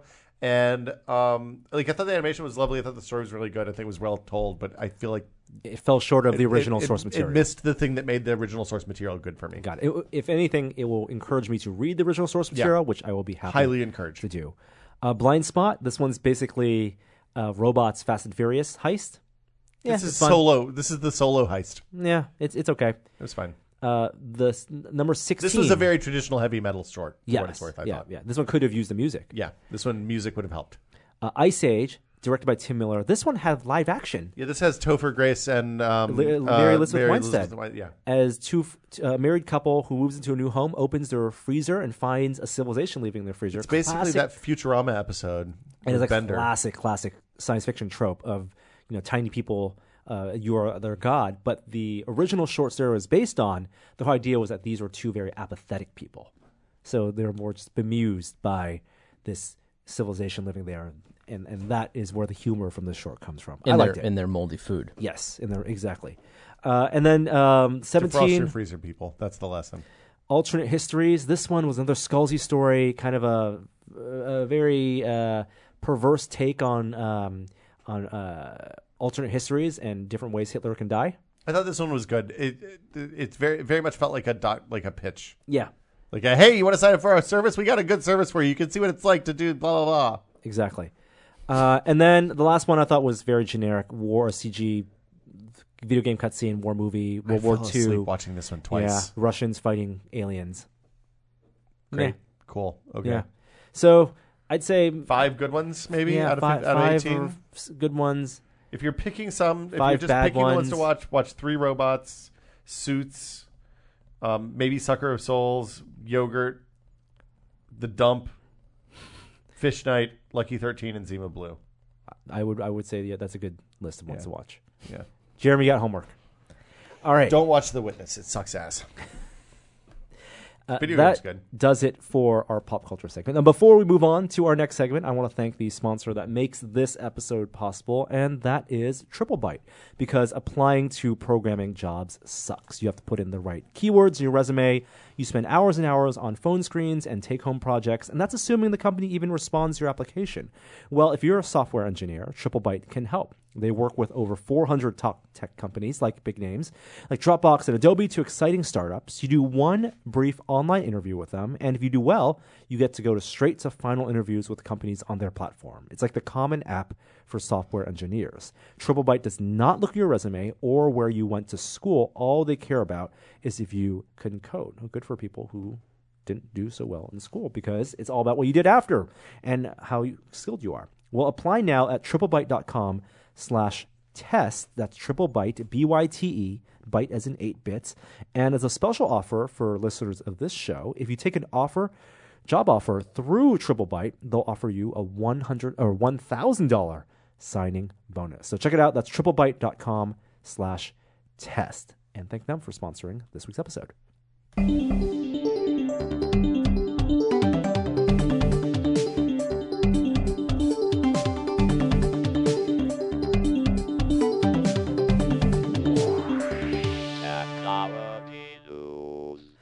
Tech news is going to be really short this week because a lot of that was kind of split through our Apple news coverage, and also we'll have some VR talk at the end. But something that was announced at GDC that we didn't get a chance to discuss last week was Google's big gaming announcement, Stadia. Who needs a console when you have the internet? People have been trying to do this for When you years. are the internet. When you have the backbone at your disposal. So did you guys try the test when they tested this last year? I played it at GDC. But they had a server running locally at GDC. Did you try it when it was on the internet last year? Well, they were Did you trying actually this do it? with Assassin's Creed as a free thing Yeah. through browsers for You had to sign up for a last beta. year, and it worked well. It worked really well. Yeah. I mean, I have fiber, so the it's thing tough is, to say. Assassin's Creed is a good use for it because the way that game controls is very sluggish and Floaty. laggy. Yeah, Yeah. very floaty. So it's not a twitchy game. Like, I'd like to see people play Robotron on Stadia. So so it was interesting watching people react. So it's a streaming game service. They run the games on the cloud on AMD hardware in racks, on edge networks, on edge data centers around the world, presumably. Only in the U.S. I think right now.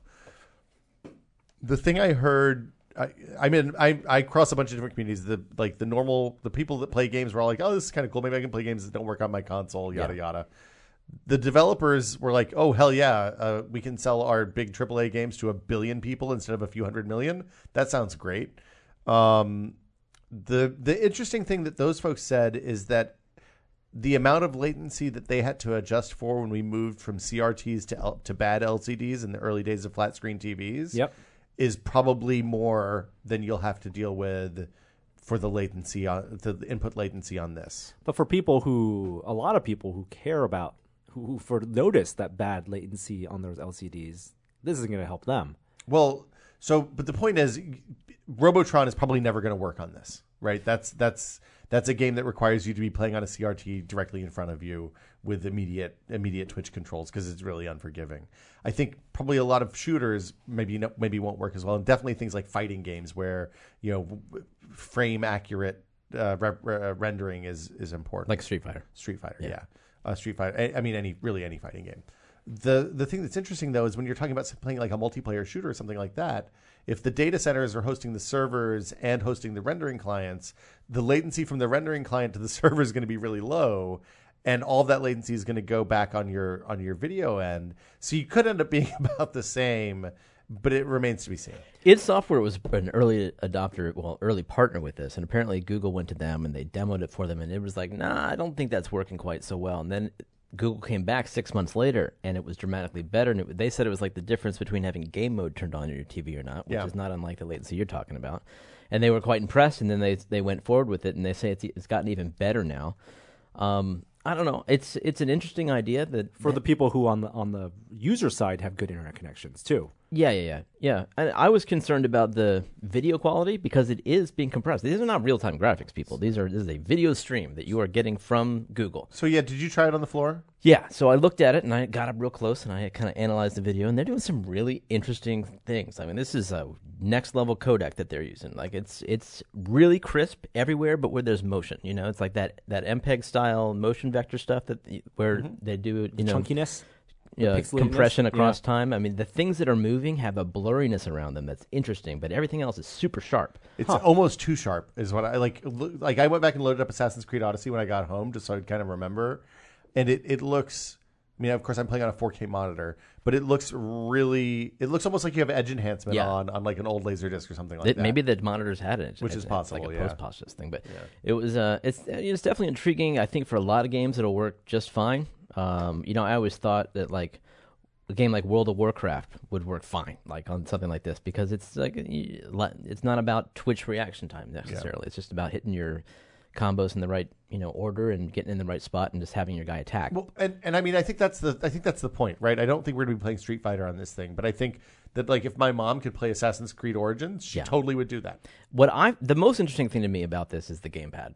Like that, let's talk about the hardware. Did you get hands on with it? No, but no one else has done this before. So there is no physical console because it is just 100% cloud based, and on the client side, it is presumably just an app on your phone. It is a web browser, Chromecast Ultra. Or it is Chromecast Ultra. Yeah. But go ahead. So there is a controller, and that itself just pairs to the Chromecast. No, it connects directly to Google. Oh, it connects to the internet. It is okay. So the controller goes up to the cloud. Yeah, but your Chromecast picks up your video, so they're paired with an identifier. And so it's like it's the fastest route of controls to a game. But they're both still gated by your internet connection and speed of light. And sure, yeah, and number of routers. But they think that the difference between like the Bluetooth connection or whatever wireless connection between a controller, a console, the processing of that signal and then sending it, like that's noticeable latency. I think it's that they want you to be able to do it without having to have. But like the Chromecast isn't set up to have direct connections to stuff. Like there's no remote for the Chromecast, and so it's not even latency. I would bet it is partly latency. I mean, they're like measuring microseconds. Sure. They want to get it down. It's for versatility. Yeah. The thing that's interesting, like I'm really interested in this because the other thing that they're doing that nobody else has done one of these streaming services is big enough to pull off is they're bringing teams on to build custom games for the platform.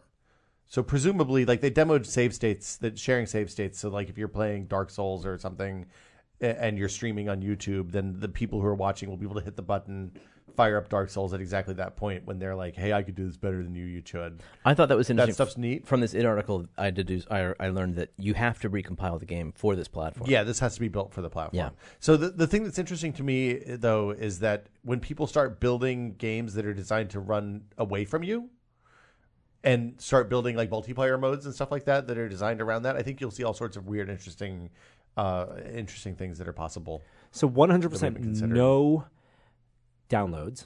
No downloads. Right. Developers who may have to recompile are encouraged to tax Google's computational system. They've partnered with AMD and Intel on the server side, on the farm side. So like Unreal, give us your most computationally heavy game, and we will run it smoothly at 4K 60 hertz. And pipe that with potentially 8K 120 FPS in the future. And pricing will be... I don't think they said yet. All the options are on the table. Yeah. It seems like you may be able to buy games. You may be able to have a service. Rent time. Yeah. You can pay per hour. Yeah. It will change the way people think about how they pay for high-end gaming. I'm sure that they will give you the option. I'm sure. I should say, I hope they'll give you the option to measure the amount of data that you streamed, because that's going to be an issue for a lot of people with bandwidth caps with their ISPs. You don't think it'll be like a setting? You mean just like measure like Because you're talking about 4K streams. compressed? I mean, if their Yeah, codec but is good. they're constant. Like, people game for hours. It's true. It's true. I mean, They also watch Twitch streams for hours.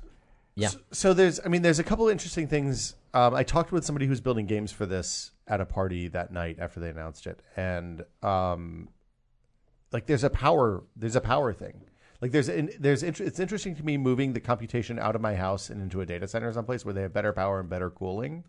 Because if you think about like the amount of engineering that goes into, say, the power supply for your Xbox One to sustain through spikes and sags that normal home power has, they don't have to deal with that at a data center. They just have a straight, clean DC power that comes in through all the the building wide stuff. Like that's super interesting. And the other thing is, like, if you're subscribed to the service, they're going to keep upgrading the hardware in the data center constantly. So like there's no upgrades for you, right? You buy the controller, you pay for the service, you pay for the games. Not having to replace your PlayStation every 5 years when they release a new one. Kind of interesting. Well, here's the thing, though. I feel like consoles have almost become commoditized. Like, they're less and less expensive all the time and more powerful. But that's not true. The Xbox One X is still $500, $400. Yeah, but you don't need it. Like, you don't need it to play Assassin's Creed or If you have anything. a 4K TV, you do. Do you? Can't you Yeah. play 4K on a regular Xbox One? No. But if you're 4K TV, you probably, I don't know if I'll be Okay. happy with the Stadia stream. Whatever. Like, I'm sure that you'll be able to do 4K with whatever, you can do 4K with cheap processors. It's just a matter of how much, like, horsepower do you want to put behind the graphics. My concern is that, never mind, I lost my train of thought. Well, there's like archival and saving concerns, of course, anytime you're talking about online services versus owning games. But this is a weird new world. I mean, it's going to be, it seems like Microsoft is going this direction with Game Pass. They're going to put Game Pass out on every platform that will allow them to, it seems Sony like. had their Gaikai acquisition, Yeah. so they've been doing this. NVIDIA has been trying to do this and sell their back-end processing. Like, everyone feels like what OnLive pitched and started a decade ago now feels like the right time because the infrastructure is more in place in the U.S. I guess It's not, though. I mean, the bet everybody's making is that 5G is going to make this exactly possible. Yeah. And not 5G on your phone necessarily, but 5G on an antenna that you dangle off the side of your house. I guess what I was trying to say is that I feel like it's gotten so cheap to do local processing, and it's getting cheaper and cheaper. I don't feel like it's necessarily like as compelling as it used to be. I mean, I don't need to have the stuff done in the cloud when I can pay $200 to get it done locally. Whereas where I do is with virtual reality, and I wonder if we'll be able to get to the point where we can actually stream that from the cloud without noticeable I don't think latency. so. I mean, at least not with the current infrastructure. Because right now, like, in order to make people not throw up in VR, you need to be somewhere between sub 15 or 11 milliseconds per frame, and they're not hitting that kind of latency right now. Think of it unless this you do way. a bunch of weird reproduction.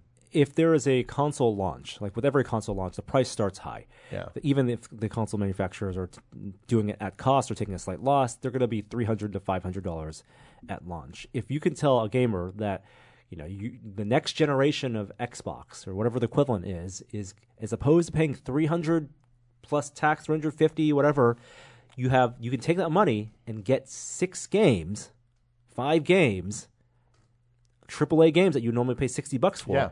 That's a compelling value proposition, and that people might not care that those games are at slightly less fidelity with slightly more input lag if they're single player games. I mean, I happily paid $15 to EA to try Anthem and play a little bit of Battlefield 5, right?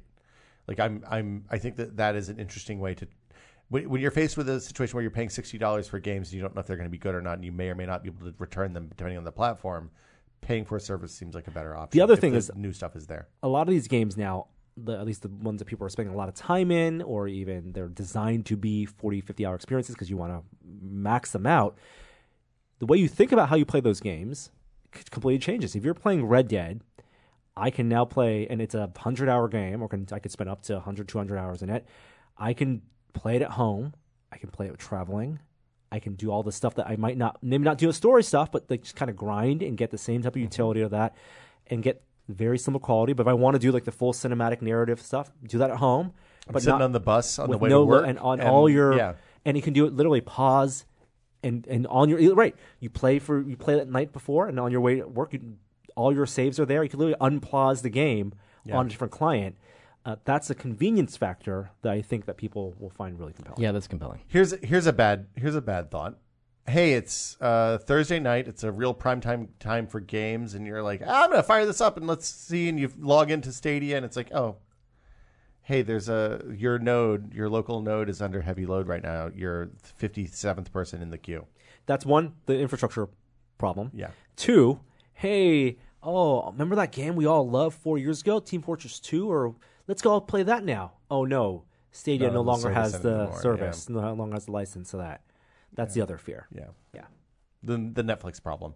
Yep. It's funny. The Netflix problem isn't an issue for movies. Nobody cares about that in movies. But Because you watch it once, you're good. Games, we like. You want to be able to, I want to go back and play Gears of War 3. I want it to be there. Because you are putting just as much in the experience as you're getting from the sandbox they've set up. The other thing that is, of course, it's Google. It's tied to YouTube. You'll be able to press the button, save the clip, stream the clip. And so this undoubtedly will be tied to YouTube's efforts to be Twitch. Yeah. Well, I mean, we're already seeing interesting stuff in Twitch where, like, if you load up the PUBG or the Fortnite page, they do a little bit of machine learning and recognize like how many players are left in a game, so they can say, "Hey, this stream is close to the end of a game. You can watch it and see them in a final circle or whatever."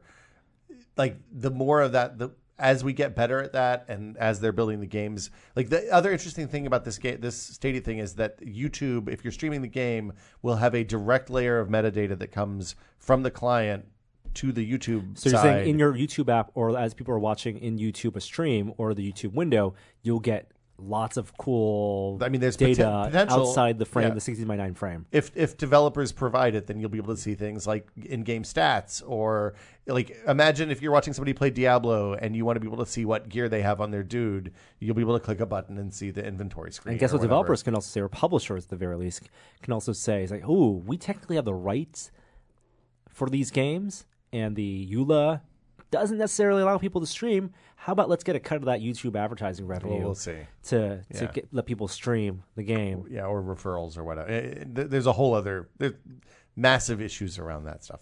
Anyway, Strange new world. yeah. All right, our second and last tech story. Hey, if you have a password on Facebook, you might want to change it. Why is that, Norm? Because apparently Facebook stored hundreds of millions of passwords in a plain text document. That's right. And it was discovered when? Must have been years ago, right? And they're finally letting people know? Sure. No, January. Discovered in January. At least 2,000 people had access to, or rather had searched this file internally at Facebook, though they don't suspect anyone did so for nefarious purposes. Why would they store passwords in plain text? What the fuck is wrong with them? 200 to 600 million Facebook users. Look, when Joe Schmo's coffee shop's website does this, it's no surprise. It happens all the time because people are dumb. But Facebook, for God's sakes, man, they should know better. Everyone's doing hash passwords. Do you guys remember in the first Mission Hash Impossible insulted. movie, the what? The knock list? the knock list, and like Yeah. Tom Cruise goes in the CIA headquarters in the Langley. He dangles from the rope. Yeah. Jean He Reno catches pulls the him drip of up, sweat. catches the drip of sweat in some weird flickery high speed footage. The knife falls. They steal the knock list. File downloaded. Keystrokes logged. CIA freaks out, and then Kittredge, head of IMF, goes, "This never happened. Yeah. This never happened. Let's send that guy, the technician, send him to the North Pole. He's gone tomorrow." Yeah. Isn't that Ned the Head from Groundhog Day? The technician? Needle Nose Ned? No. No, It's very strange. It's a guy that looks that's like not. him. Yeah. Okay. But denial. I don't know. My password I use on Facebook is already out there because I know that it is because the new Google extension that informs me of passwords that have been, Do you know about this, Will? rainbow listed. Yeah. Chrome, One Google, Password pass- has done this for ages. Password for the checkup? record. Yeah. Except Google has the database. Well, I mean, I bet Google has the Facebook list. Hopefully it's not in a tech stock. oh, God. What a mess. All right, that does it for tech news. Let's move on. Alrighty then.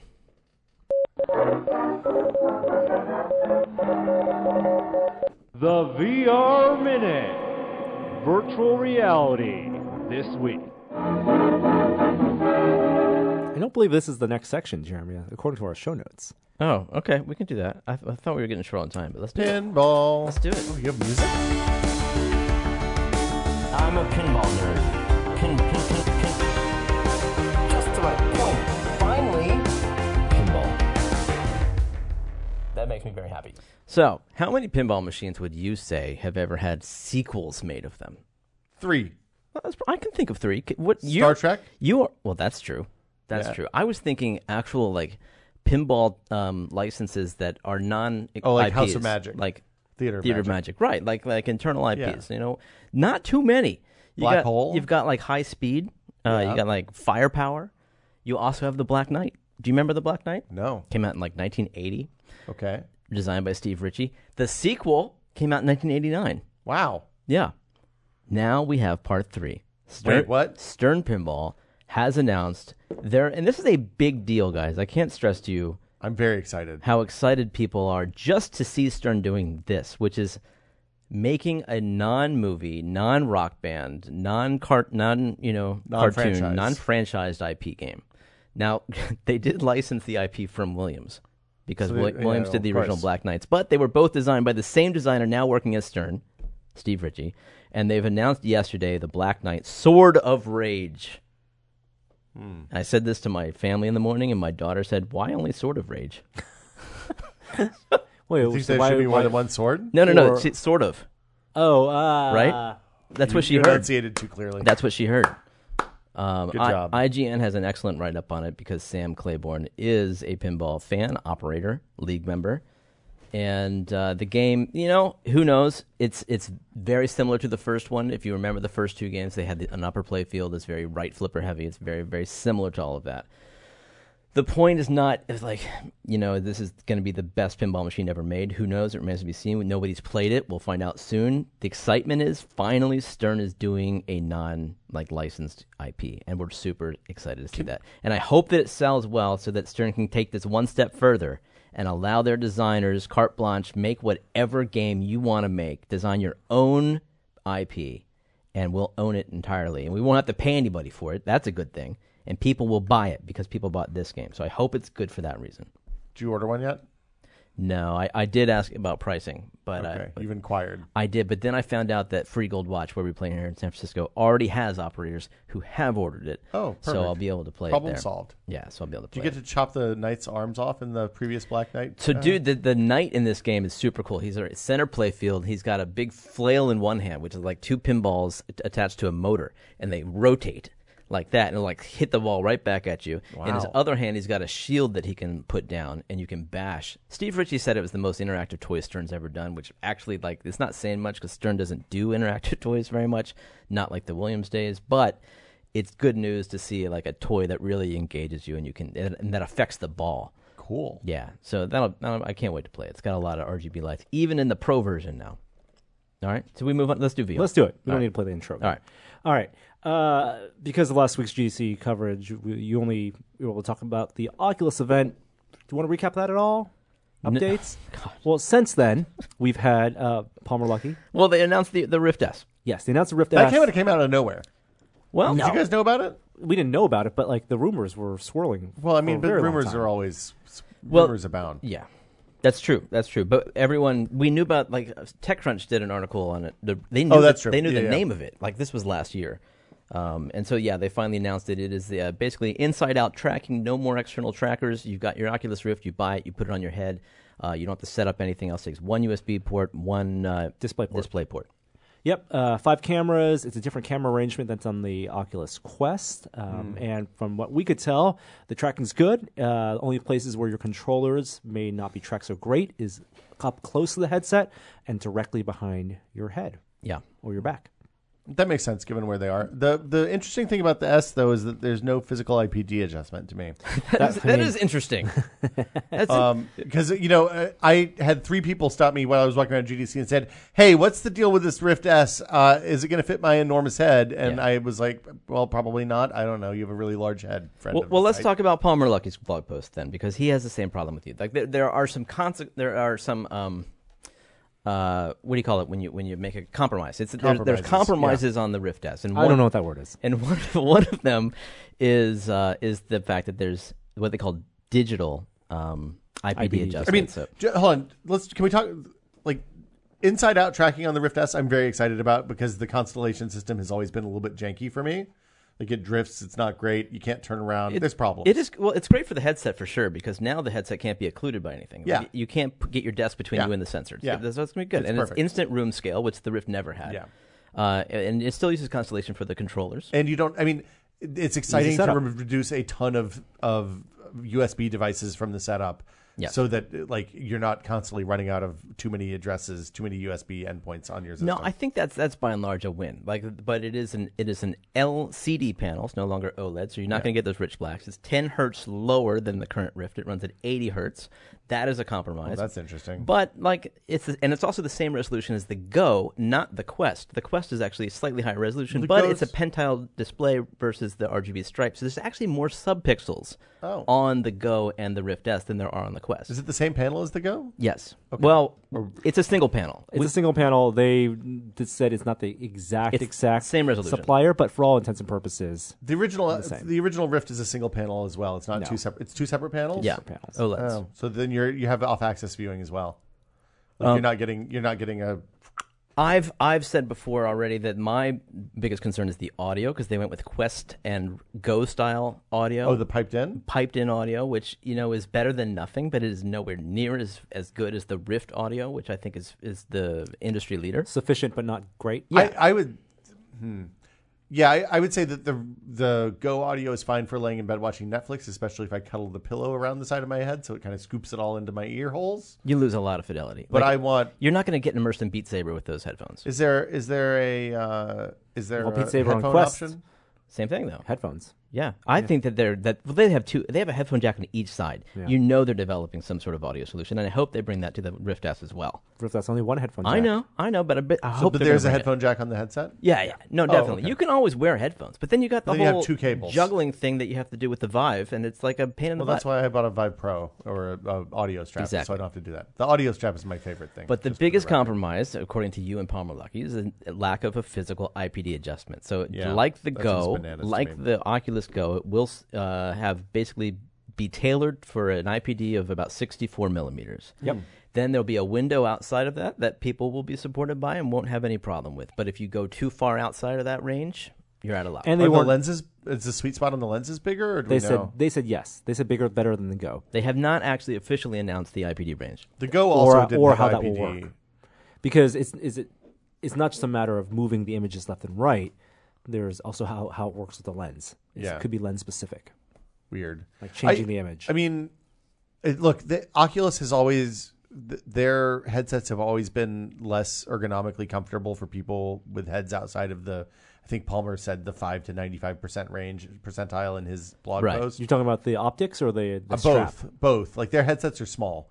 If you have a large head, like Jeff Gersman, friend of the site, has said that the Rift is physically uncomfortable because it squeezes the side of his head. Well, they got rid of that design. Well, right, but the even like the original headset, like your glasses wouldn't fit in the original Rift. Yeah.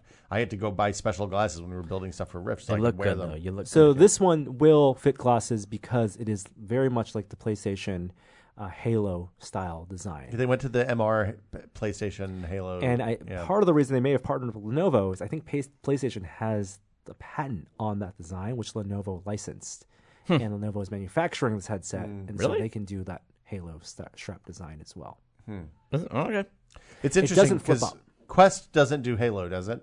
Is Quest a Halo? No, Quest is like the like traditional strap. Yeah. Rubber strap. Yeah. Weird. So there's no physical IPD adjustment, so that you're going to have fewer people that can use this headset than can use the original Rift. And you asked the question to Nate Mitchell in our interview. He admitted as much and said yes, if you were outside of the sort of the medium, the sort of middle range, then you're going to want to get a standard current edition Rift, which is not available. And then it's sold out.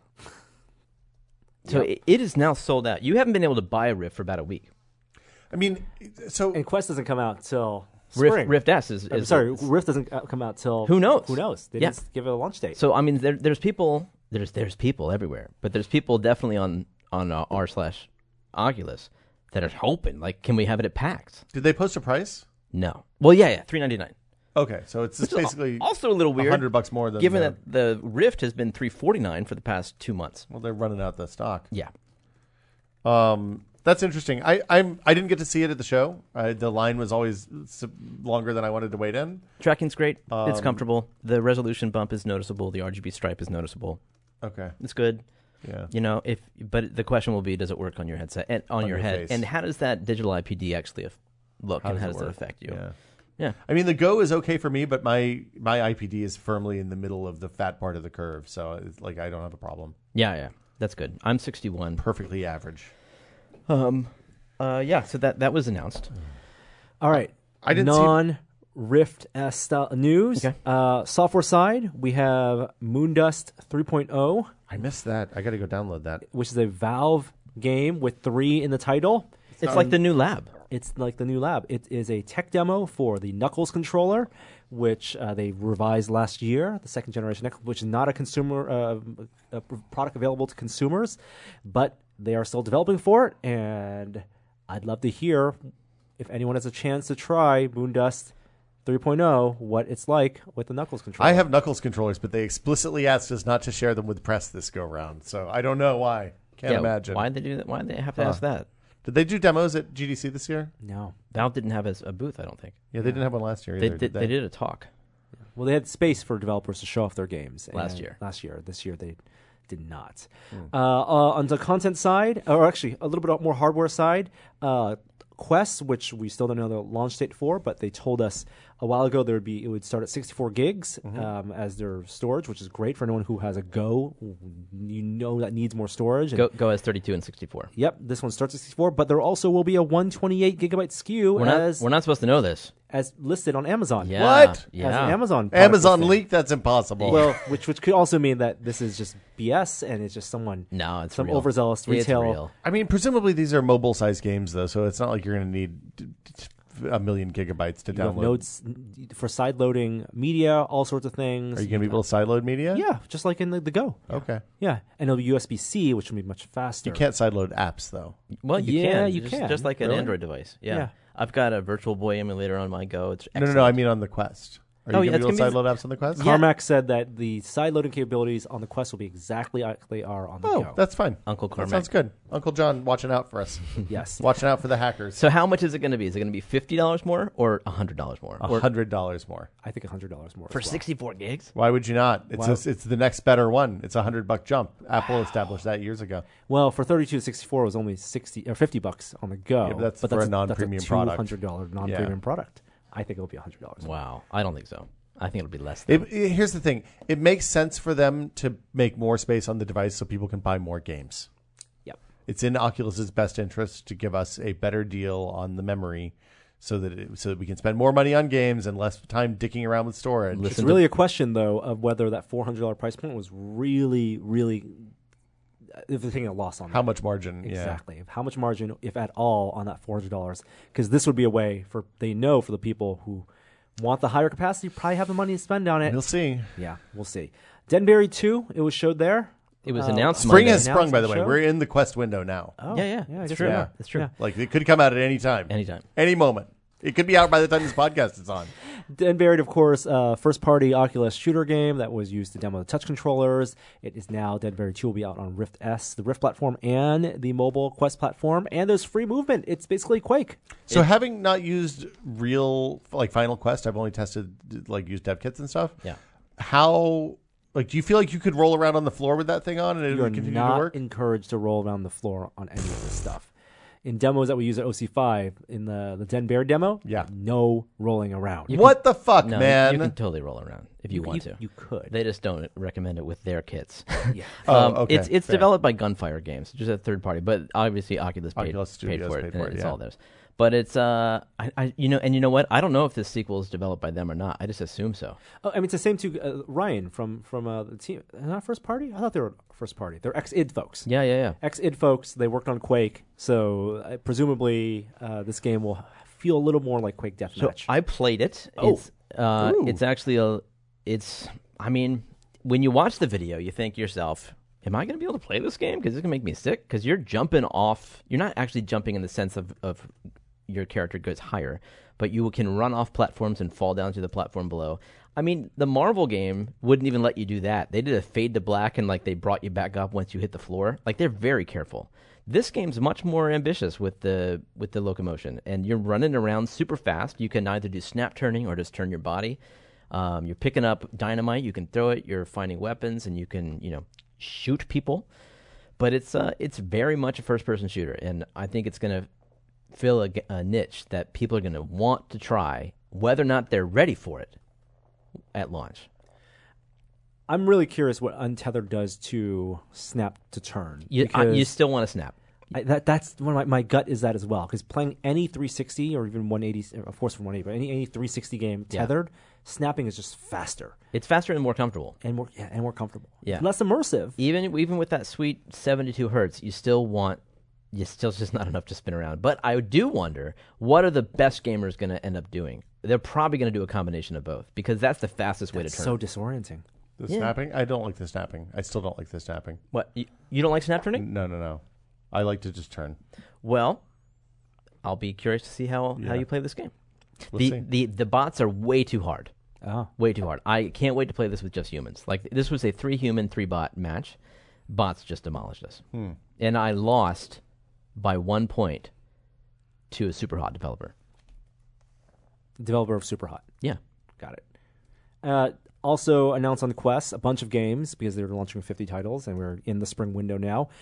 Dance Central from Harmonix coming out on Quest. Announced today at PAX. Announced today at PAX East. They have that. If you're at PAX East, go wait in line and play it. There's also Rec Room for Quest, which I think everyone who plays Rec Room assume will be coming out, but it's good to have that confirmation. That's awesome. That's a perfect thing for Quest. Because like being able to move around the room and play those quests that we did. Wait, it'll be really good. That is difficult. That is a hard, ambitious optimization project for them. Well, I mean, they never intended to be on mobile. Really? That was always going to be a PC game, and they've been working furiously for months now to get it to run on mobile. I assumed they went with lo-fi art so that they could move to mobile, because like they don't have dynamic lights and stuff like that. They went with lo-fi art so that they could iterate fast. They have these that makes 2-week sense. cadences where they release new modes all the time. But I mean, they're not using dynamic lights or anything like that. Yeah, so yeah. Is it going to be the full Rec Room experience, or are I they don't know. leaving out certain subset? We don't know yet. Okay. I'm very excited. I'm glad this could be one of the great apps. I mean, if they can really pull off the entire PC feature set. Yep. Jeremy, did you play the Grodborts multiplayer thing? Yeah. So For Magic yes, let's Leap? talk about quick Magic Leap. Magic Leap was there at GDC. They showed off a multiplayer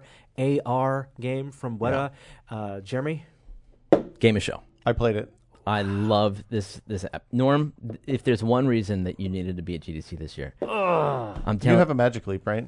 Adam has We have- Magic we Leap. have We gotta access borrow to it. We have Magic one. Leap. We only have one. When does this come out? but you need 3 other people with Magic Leaps. Like, that's the problem. So when we did our Magic Leap review, we speculated how multiplayer could work and whether they would embrace a in-location, multiple people using Magic Leaps type multiplayer experience, or something that would take advantage of the world mapping and project another person remotely into your space. So you can see how that would work. You could do either. You could do either. But the most interesting thing about this is like it is a shared actual space.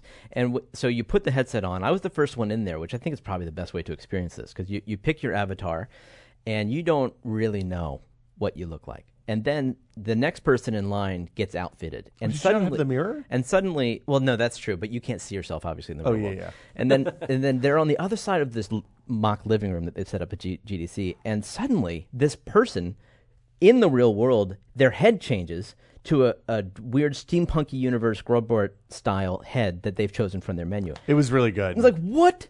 I didn't know the Magic Leap could do that. So and it's like perfectly mapped to their head, and they're walking around the room, and it tracks like 1-to-1. It's not floating. So what is it tracking? Is it It's tracking? tracking the It headset. tracks position, but it also tracks. Oh, you're asking technically? Yeah. Let me It's let me quickly tell you what it's also doing. It's also mirroring their eyes. So they're finally putting the eye tracking to some social purpose. Yeah. So that where they look, their avatar head looks. When they blink or when one eye blinks, that's what happens. They come to life in a really when interesting they way. they do lip flap programmatically based on the Microphone? the microphone. And then, a bunch of, Kiwis that the developers are, they have you serve tea before the match. So everyone has a teacup. One person has the kettle, and everyone's pouring tea. Virtual and drinking teacup? tea. Yes, Pot. it's Okay, all yeah. fake. Well, it's your controller. Got it. And but suddenly, like the Magic Leap goes from something wherein, as the user, you can see one tracked object, the controller. You now have multiple track things. Although Two controllers, for every other player. You have Right. their headsets and their controllers, and it's not tracking the headsets with infrared. It's sharing world data. Oh, really? They're linked Yes. with the map of the world. There's no way they can map the head on the headset that accurately unless there's some sort of strobe or something on the headset. I asked. Really? I said, well, is there an infrared transmitter we never knew about on the front of these headsets? How am I able to see Yeah. that? No, it's all connected, sharing world data. So when I played, there was one person whose real life head or hair was clipping through the model that they chose a little bit, but like for the most part, it was astounding how well that worked. A woman walked over to me and I said, oh, would you like some tea? And he said, what do I look like? I said, oh, you're a woman. I thought you were a woman. And he's in the freaking real Yeah. world with me. You saw him put the headset on. The opacity of the projections Perfect. are good enough to mask Perfect. Yeah. headsets, even though we have been able to see through them. You literally could not see. I mean, we're inside a trade Interesting. show floor, so it was like Max lighting. artificial lighting. Yeah. But it was still very bright. You couldn't see through them at all. That is interesting. Now, what about the minimum viewing distance? Now, were was you fine. all did the field of view and the clipping distance Are you- affect how The room was close like you 20 could- feet by 20 feet. You couldn't bring the probably. tea as close Yeah. as you wanted. But besides that, it was cool.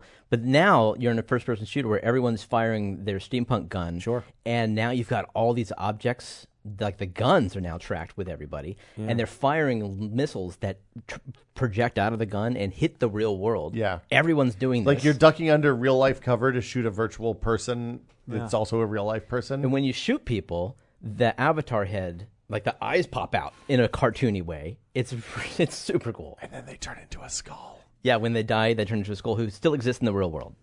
They can still shoot too. I want to don't know play if it. they shoot. I think It was good. The games were really short. Yeah. Like mine lasted maybe 10 seconds. this seems much more fun than doing that kind. It seems like the AR version of Dead and Buried OC5 experience we did. The location-based experience. It's true. It's true. I wouldn't have expected the Quest to be able to do that out of the gate.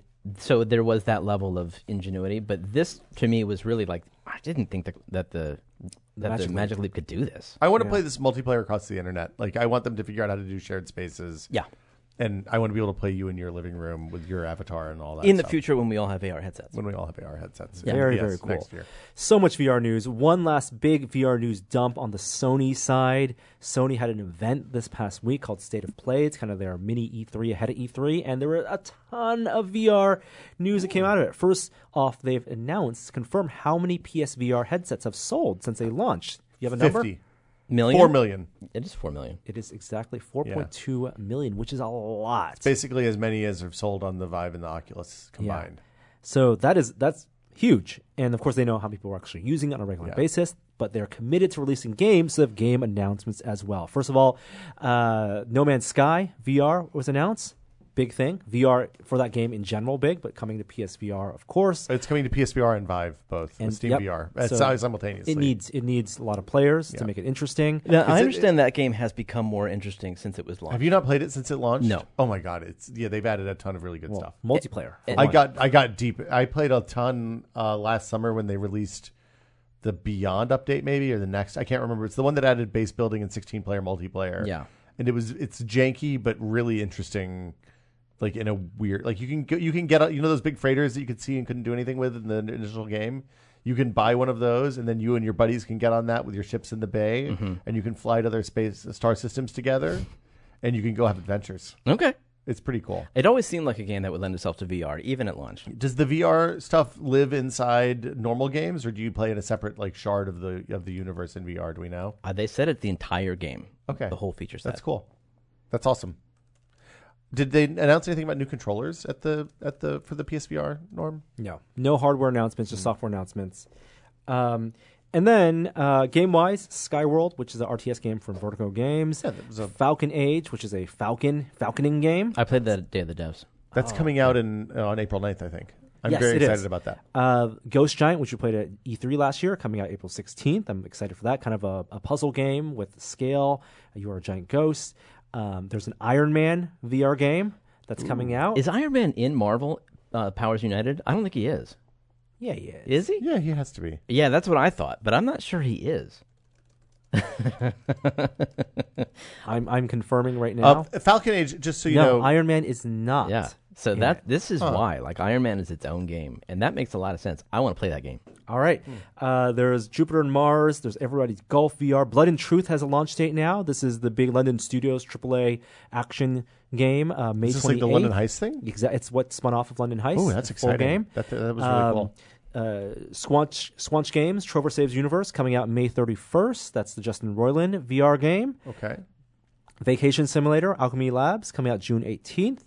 On PSVR, and then, of course, a Five Nights at Freddy's game, which is going to be great for the kids. Spring 2019. So games coming out before E3. Presumably this means there's a bunch of new stuff coming out after E3 as well, right? Presumably. Or announced. For holiday, yeah. This is great for the PSVR ecosystem. I mean, they're doing good stuff. I'm glad that they're trying a bunch of interesting stuff and they're bringing indies. It seems like it's a good scene. And then I think that does it. Oh, there was a press event for Nintendo Labo VR, and Gadget has a really great write-up. Fincher over there got to play it. We did not get to go, but it looks really cool. People are saying that despite the technical insufficiencies of the Switch, what Nintendo has been doing with the 3-off sensors on the Joy-Cons and the headset has made this at least a really interesting and fun set of VR mini games. None of this stuff looks like something you're going to put on and do for 6 hours, right? It's not like you're going to get in there and get lost and play Echo Combat for hours and hours and hours. You're going to put it on, use it for 10 minutes, and then hand it to the other kid in the room. It seems like. I think it looks really exciting. What? Labo VR. Yeah, dude. It looks really cool. Can't wait to put it together. Yeah, me too. That does it for our VR segment this week, but we're not done. We got one more segment. One more thing? We're going to do this. We're going to do this. All right. One more thing. If you really want to do this. For episode 493, let's hear.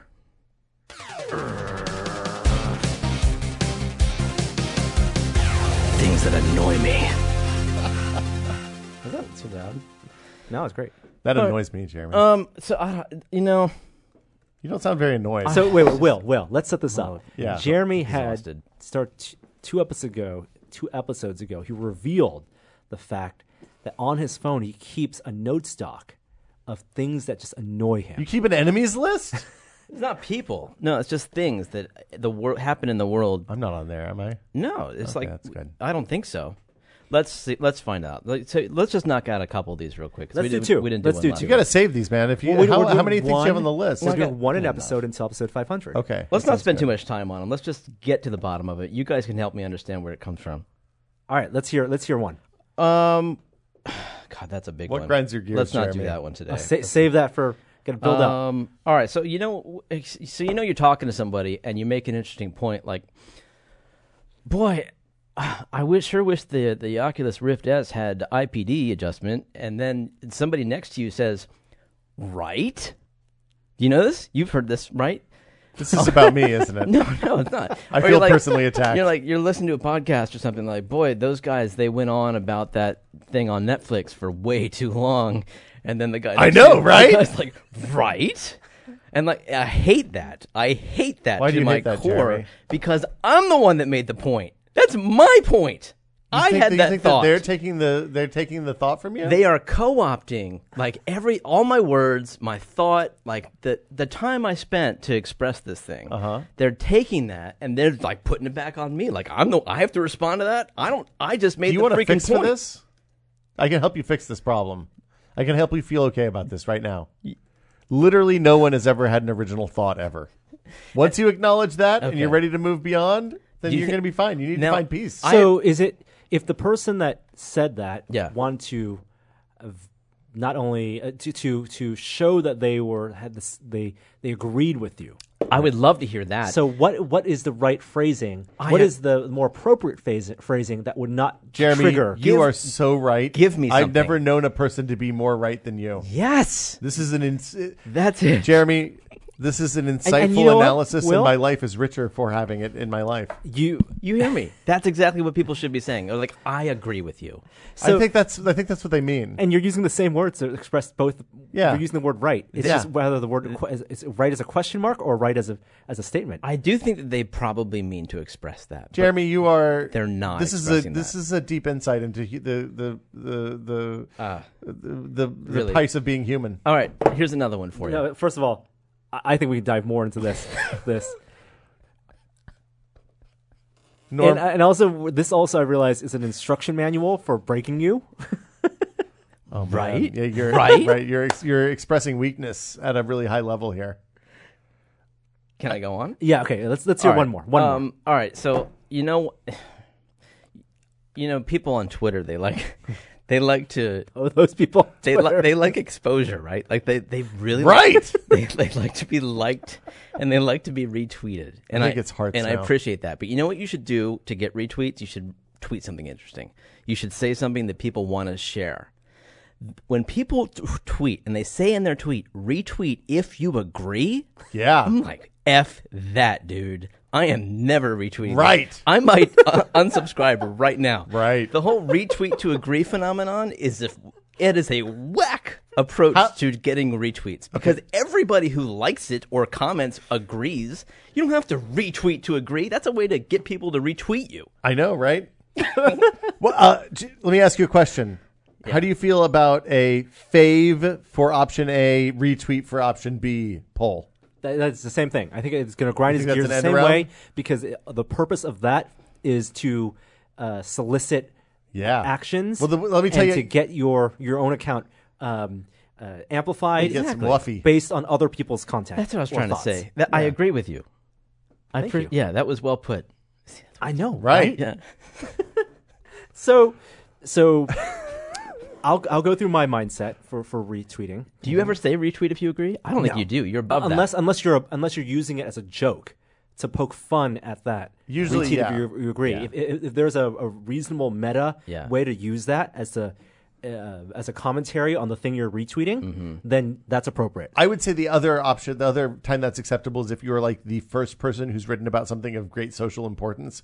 Like, for example, defeating Article 13, which is the thing that we didn't talk about at all this week, which is probably the most impactful tech news I'm realizing now, because they passed Article 13 yesterday, the thing that ruins copyright in the EU and therefore also the world.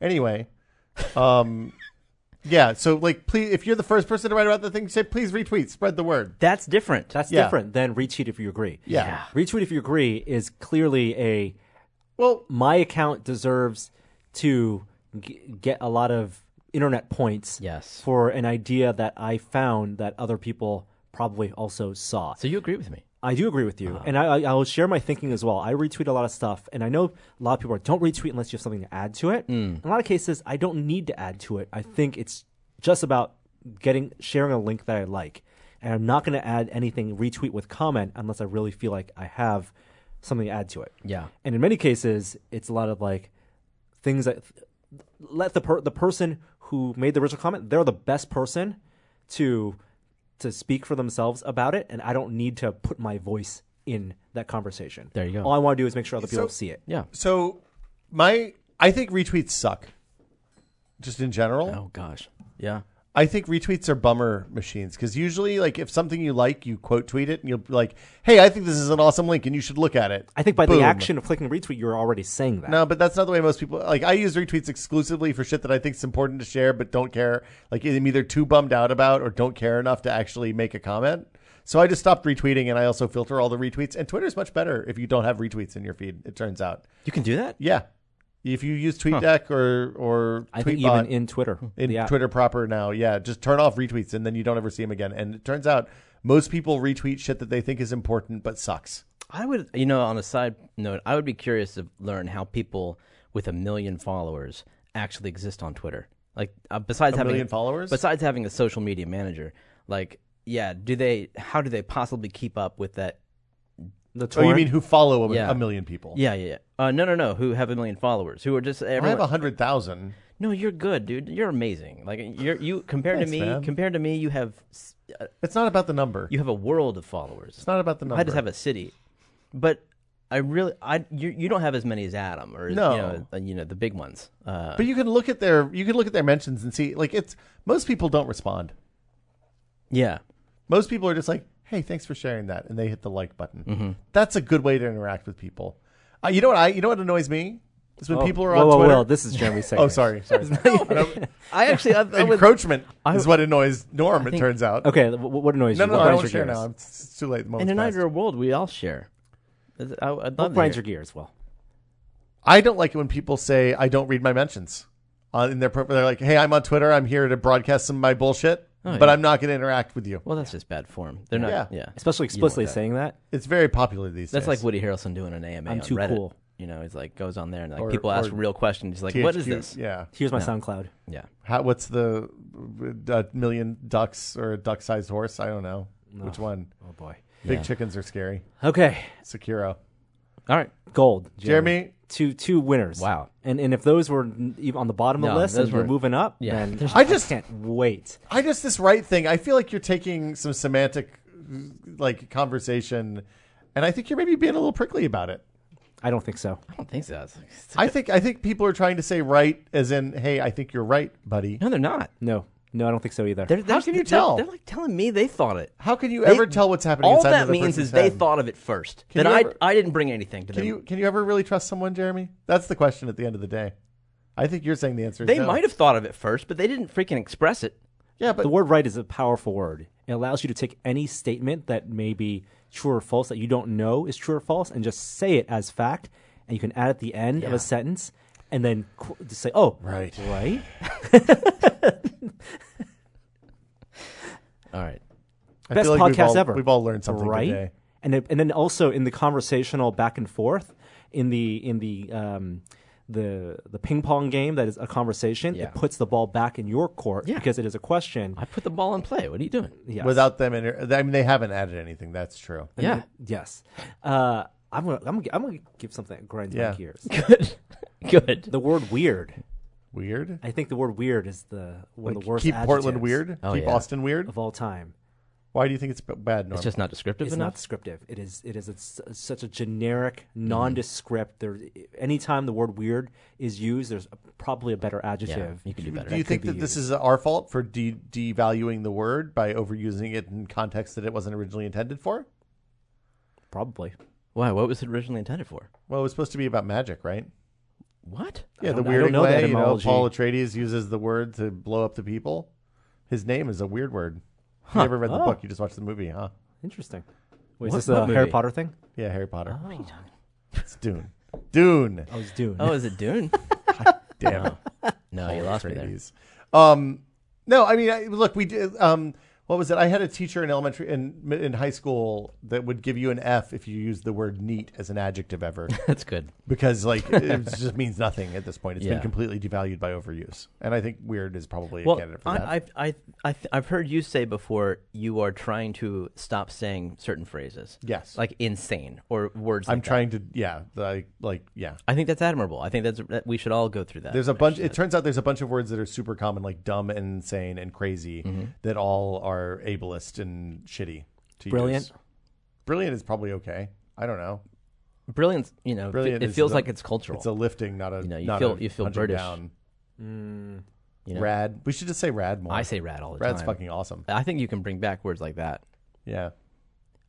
There are definitely words. It's like cyclical. Words are cyclical. Language. Language is cyclical. Ever evolving. Yeah. I In hate circles. that annoys me. An Ouroboros of I think the language we should just characters. embed it in Lucite and just never change it again. Oh yeah. Get rid of proactive All while right. we're at it. Fuck proactive. That's not a word. The opposite of reactive is active. Proactive is just, anyway. gold. Pure gold. All right. That does it for this podcast. Thank you, Will. Where thanks can for people having find me. you? What stuff are you working on? I'm at Will Smith on Twitter. We posted on my Twitch stream last night a new animated by Foo short. It's something that I threw together in literally 45 minutes yesterday afternoon.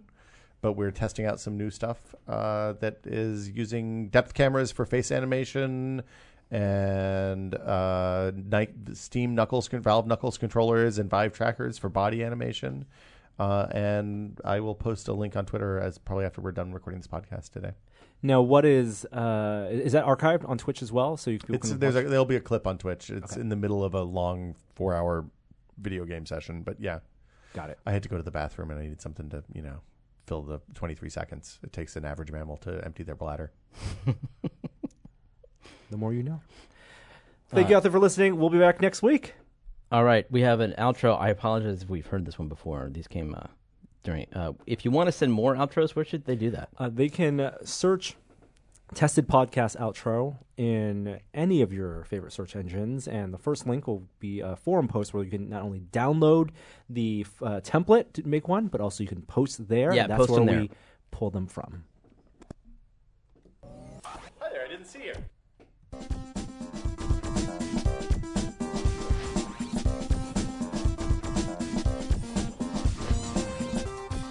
Papa, tell me about Danny Boyle's latest movie, Daddy.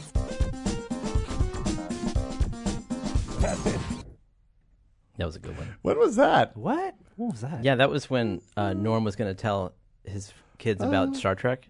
Oh, no. They weren't going to watch Star Trek. Oh, he was Daddy. going to tell his kids all about That's each the episode. baby Chan voice. Yeah. Oh, Father. Wait, what did I say at the end of that? Oh, Papa, tell me. There's a whole series.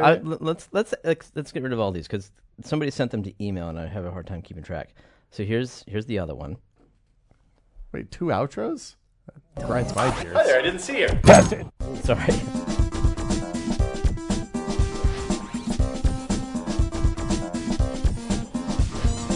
Daddy, tell us another one. Tell us the story of first contact, Daddy. I remember that one. Post-apocalyptic storytelling where you're recounting pop culture to your child. Yeah, just like in Rain of Fire. Yeah. All right, is that good? That's good. Okay. See Good ya. night. Bye.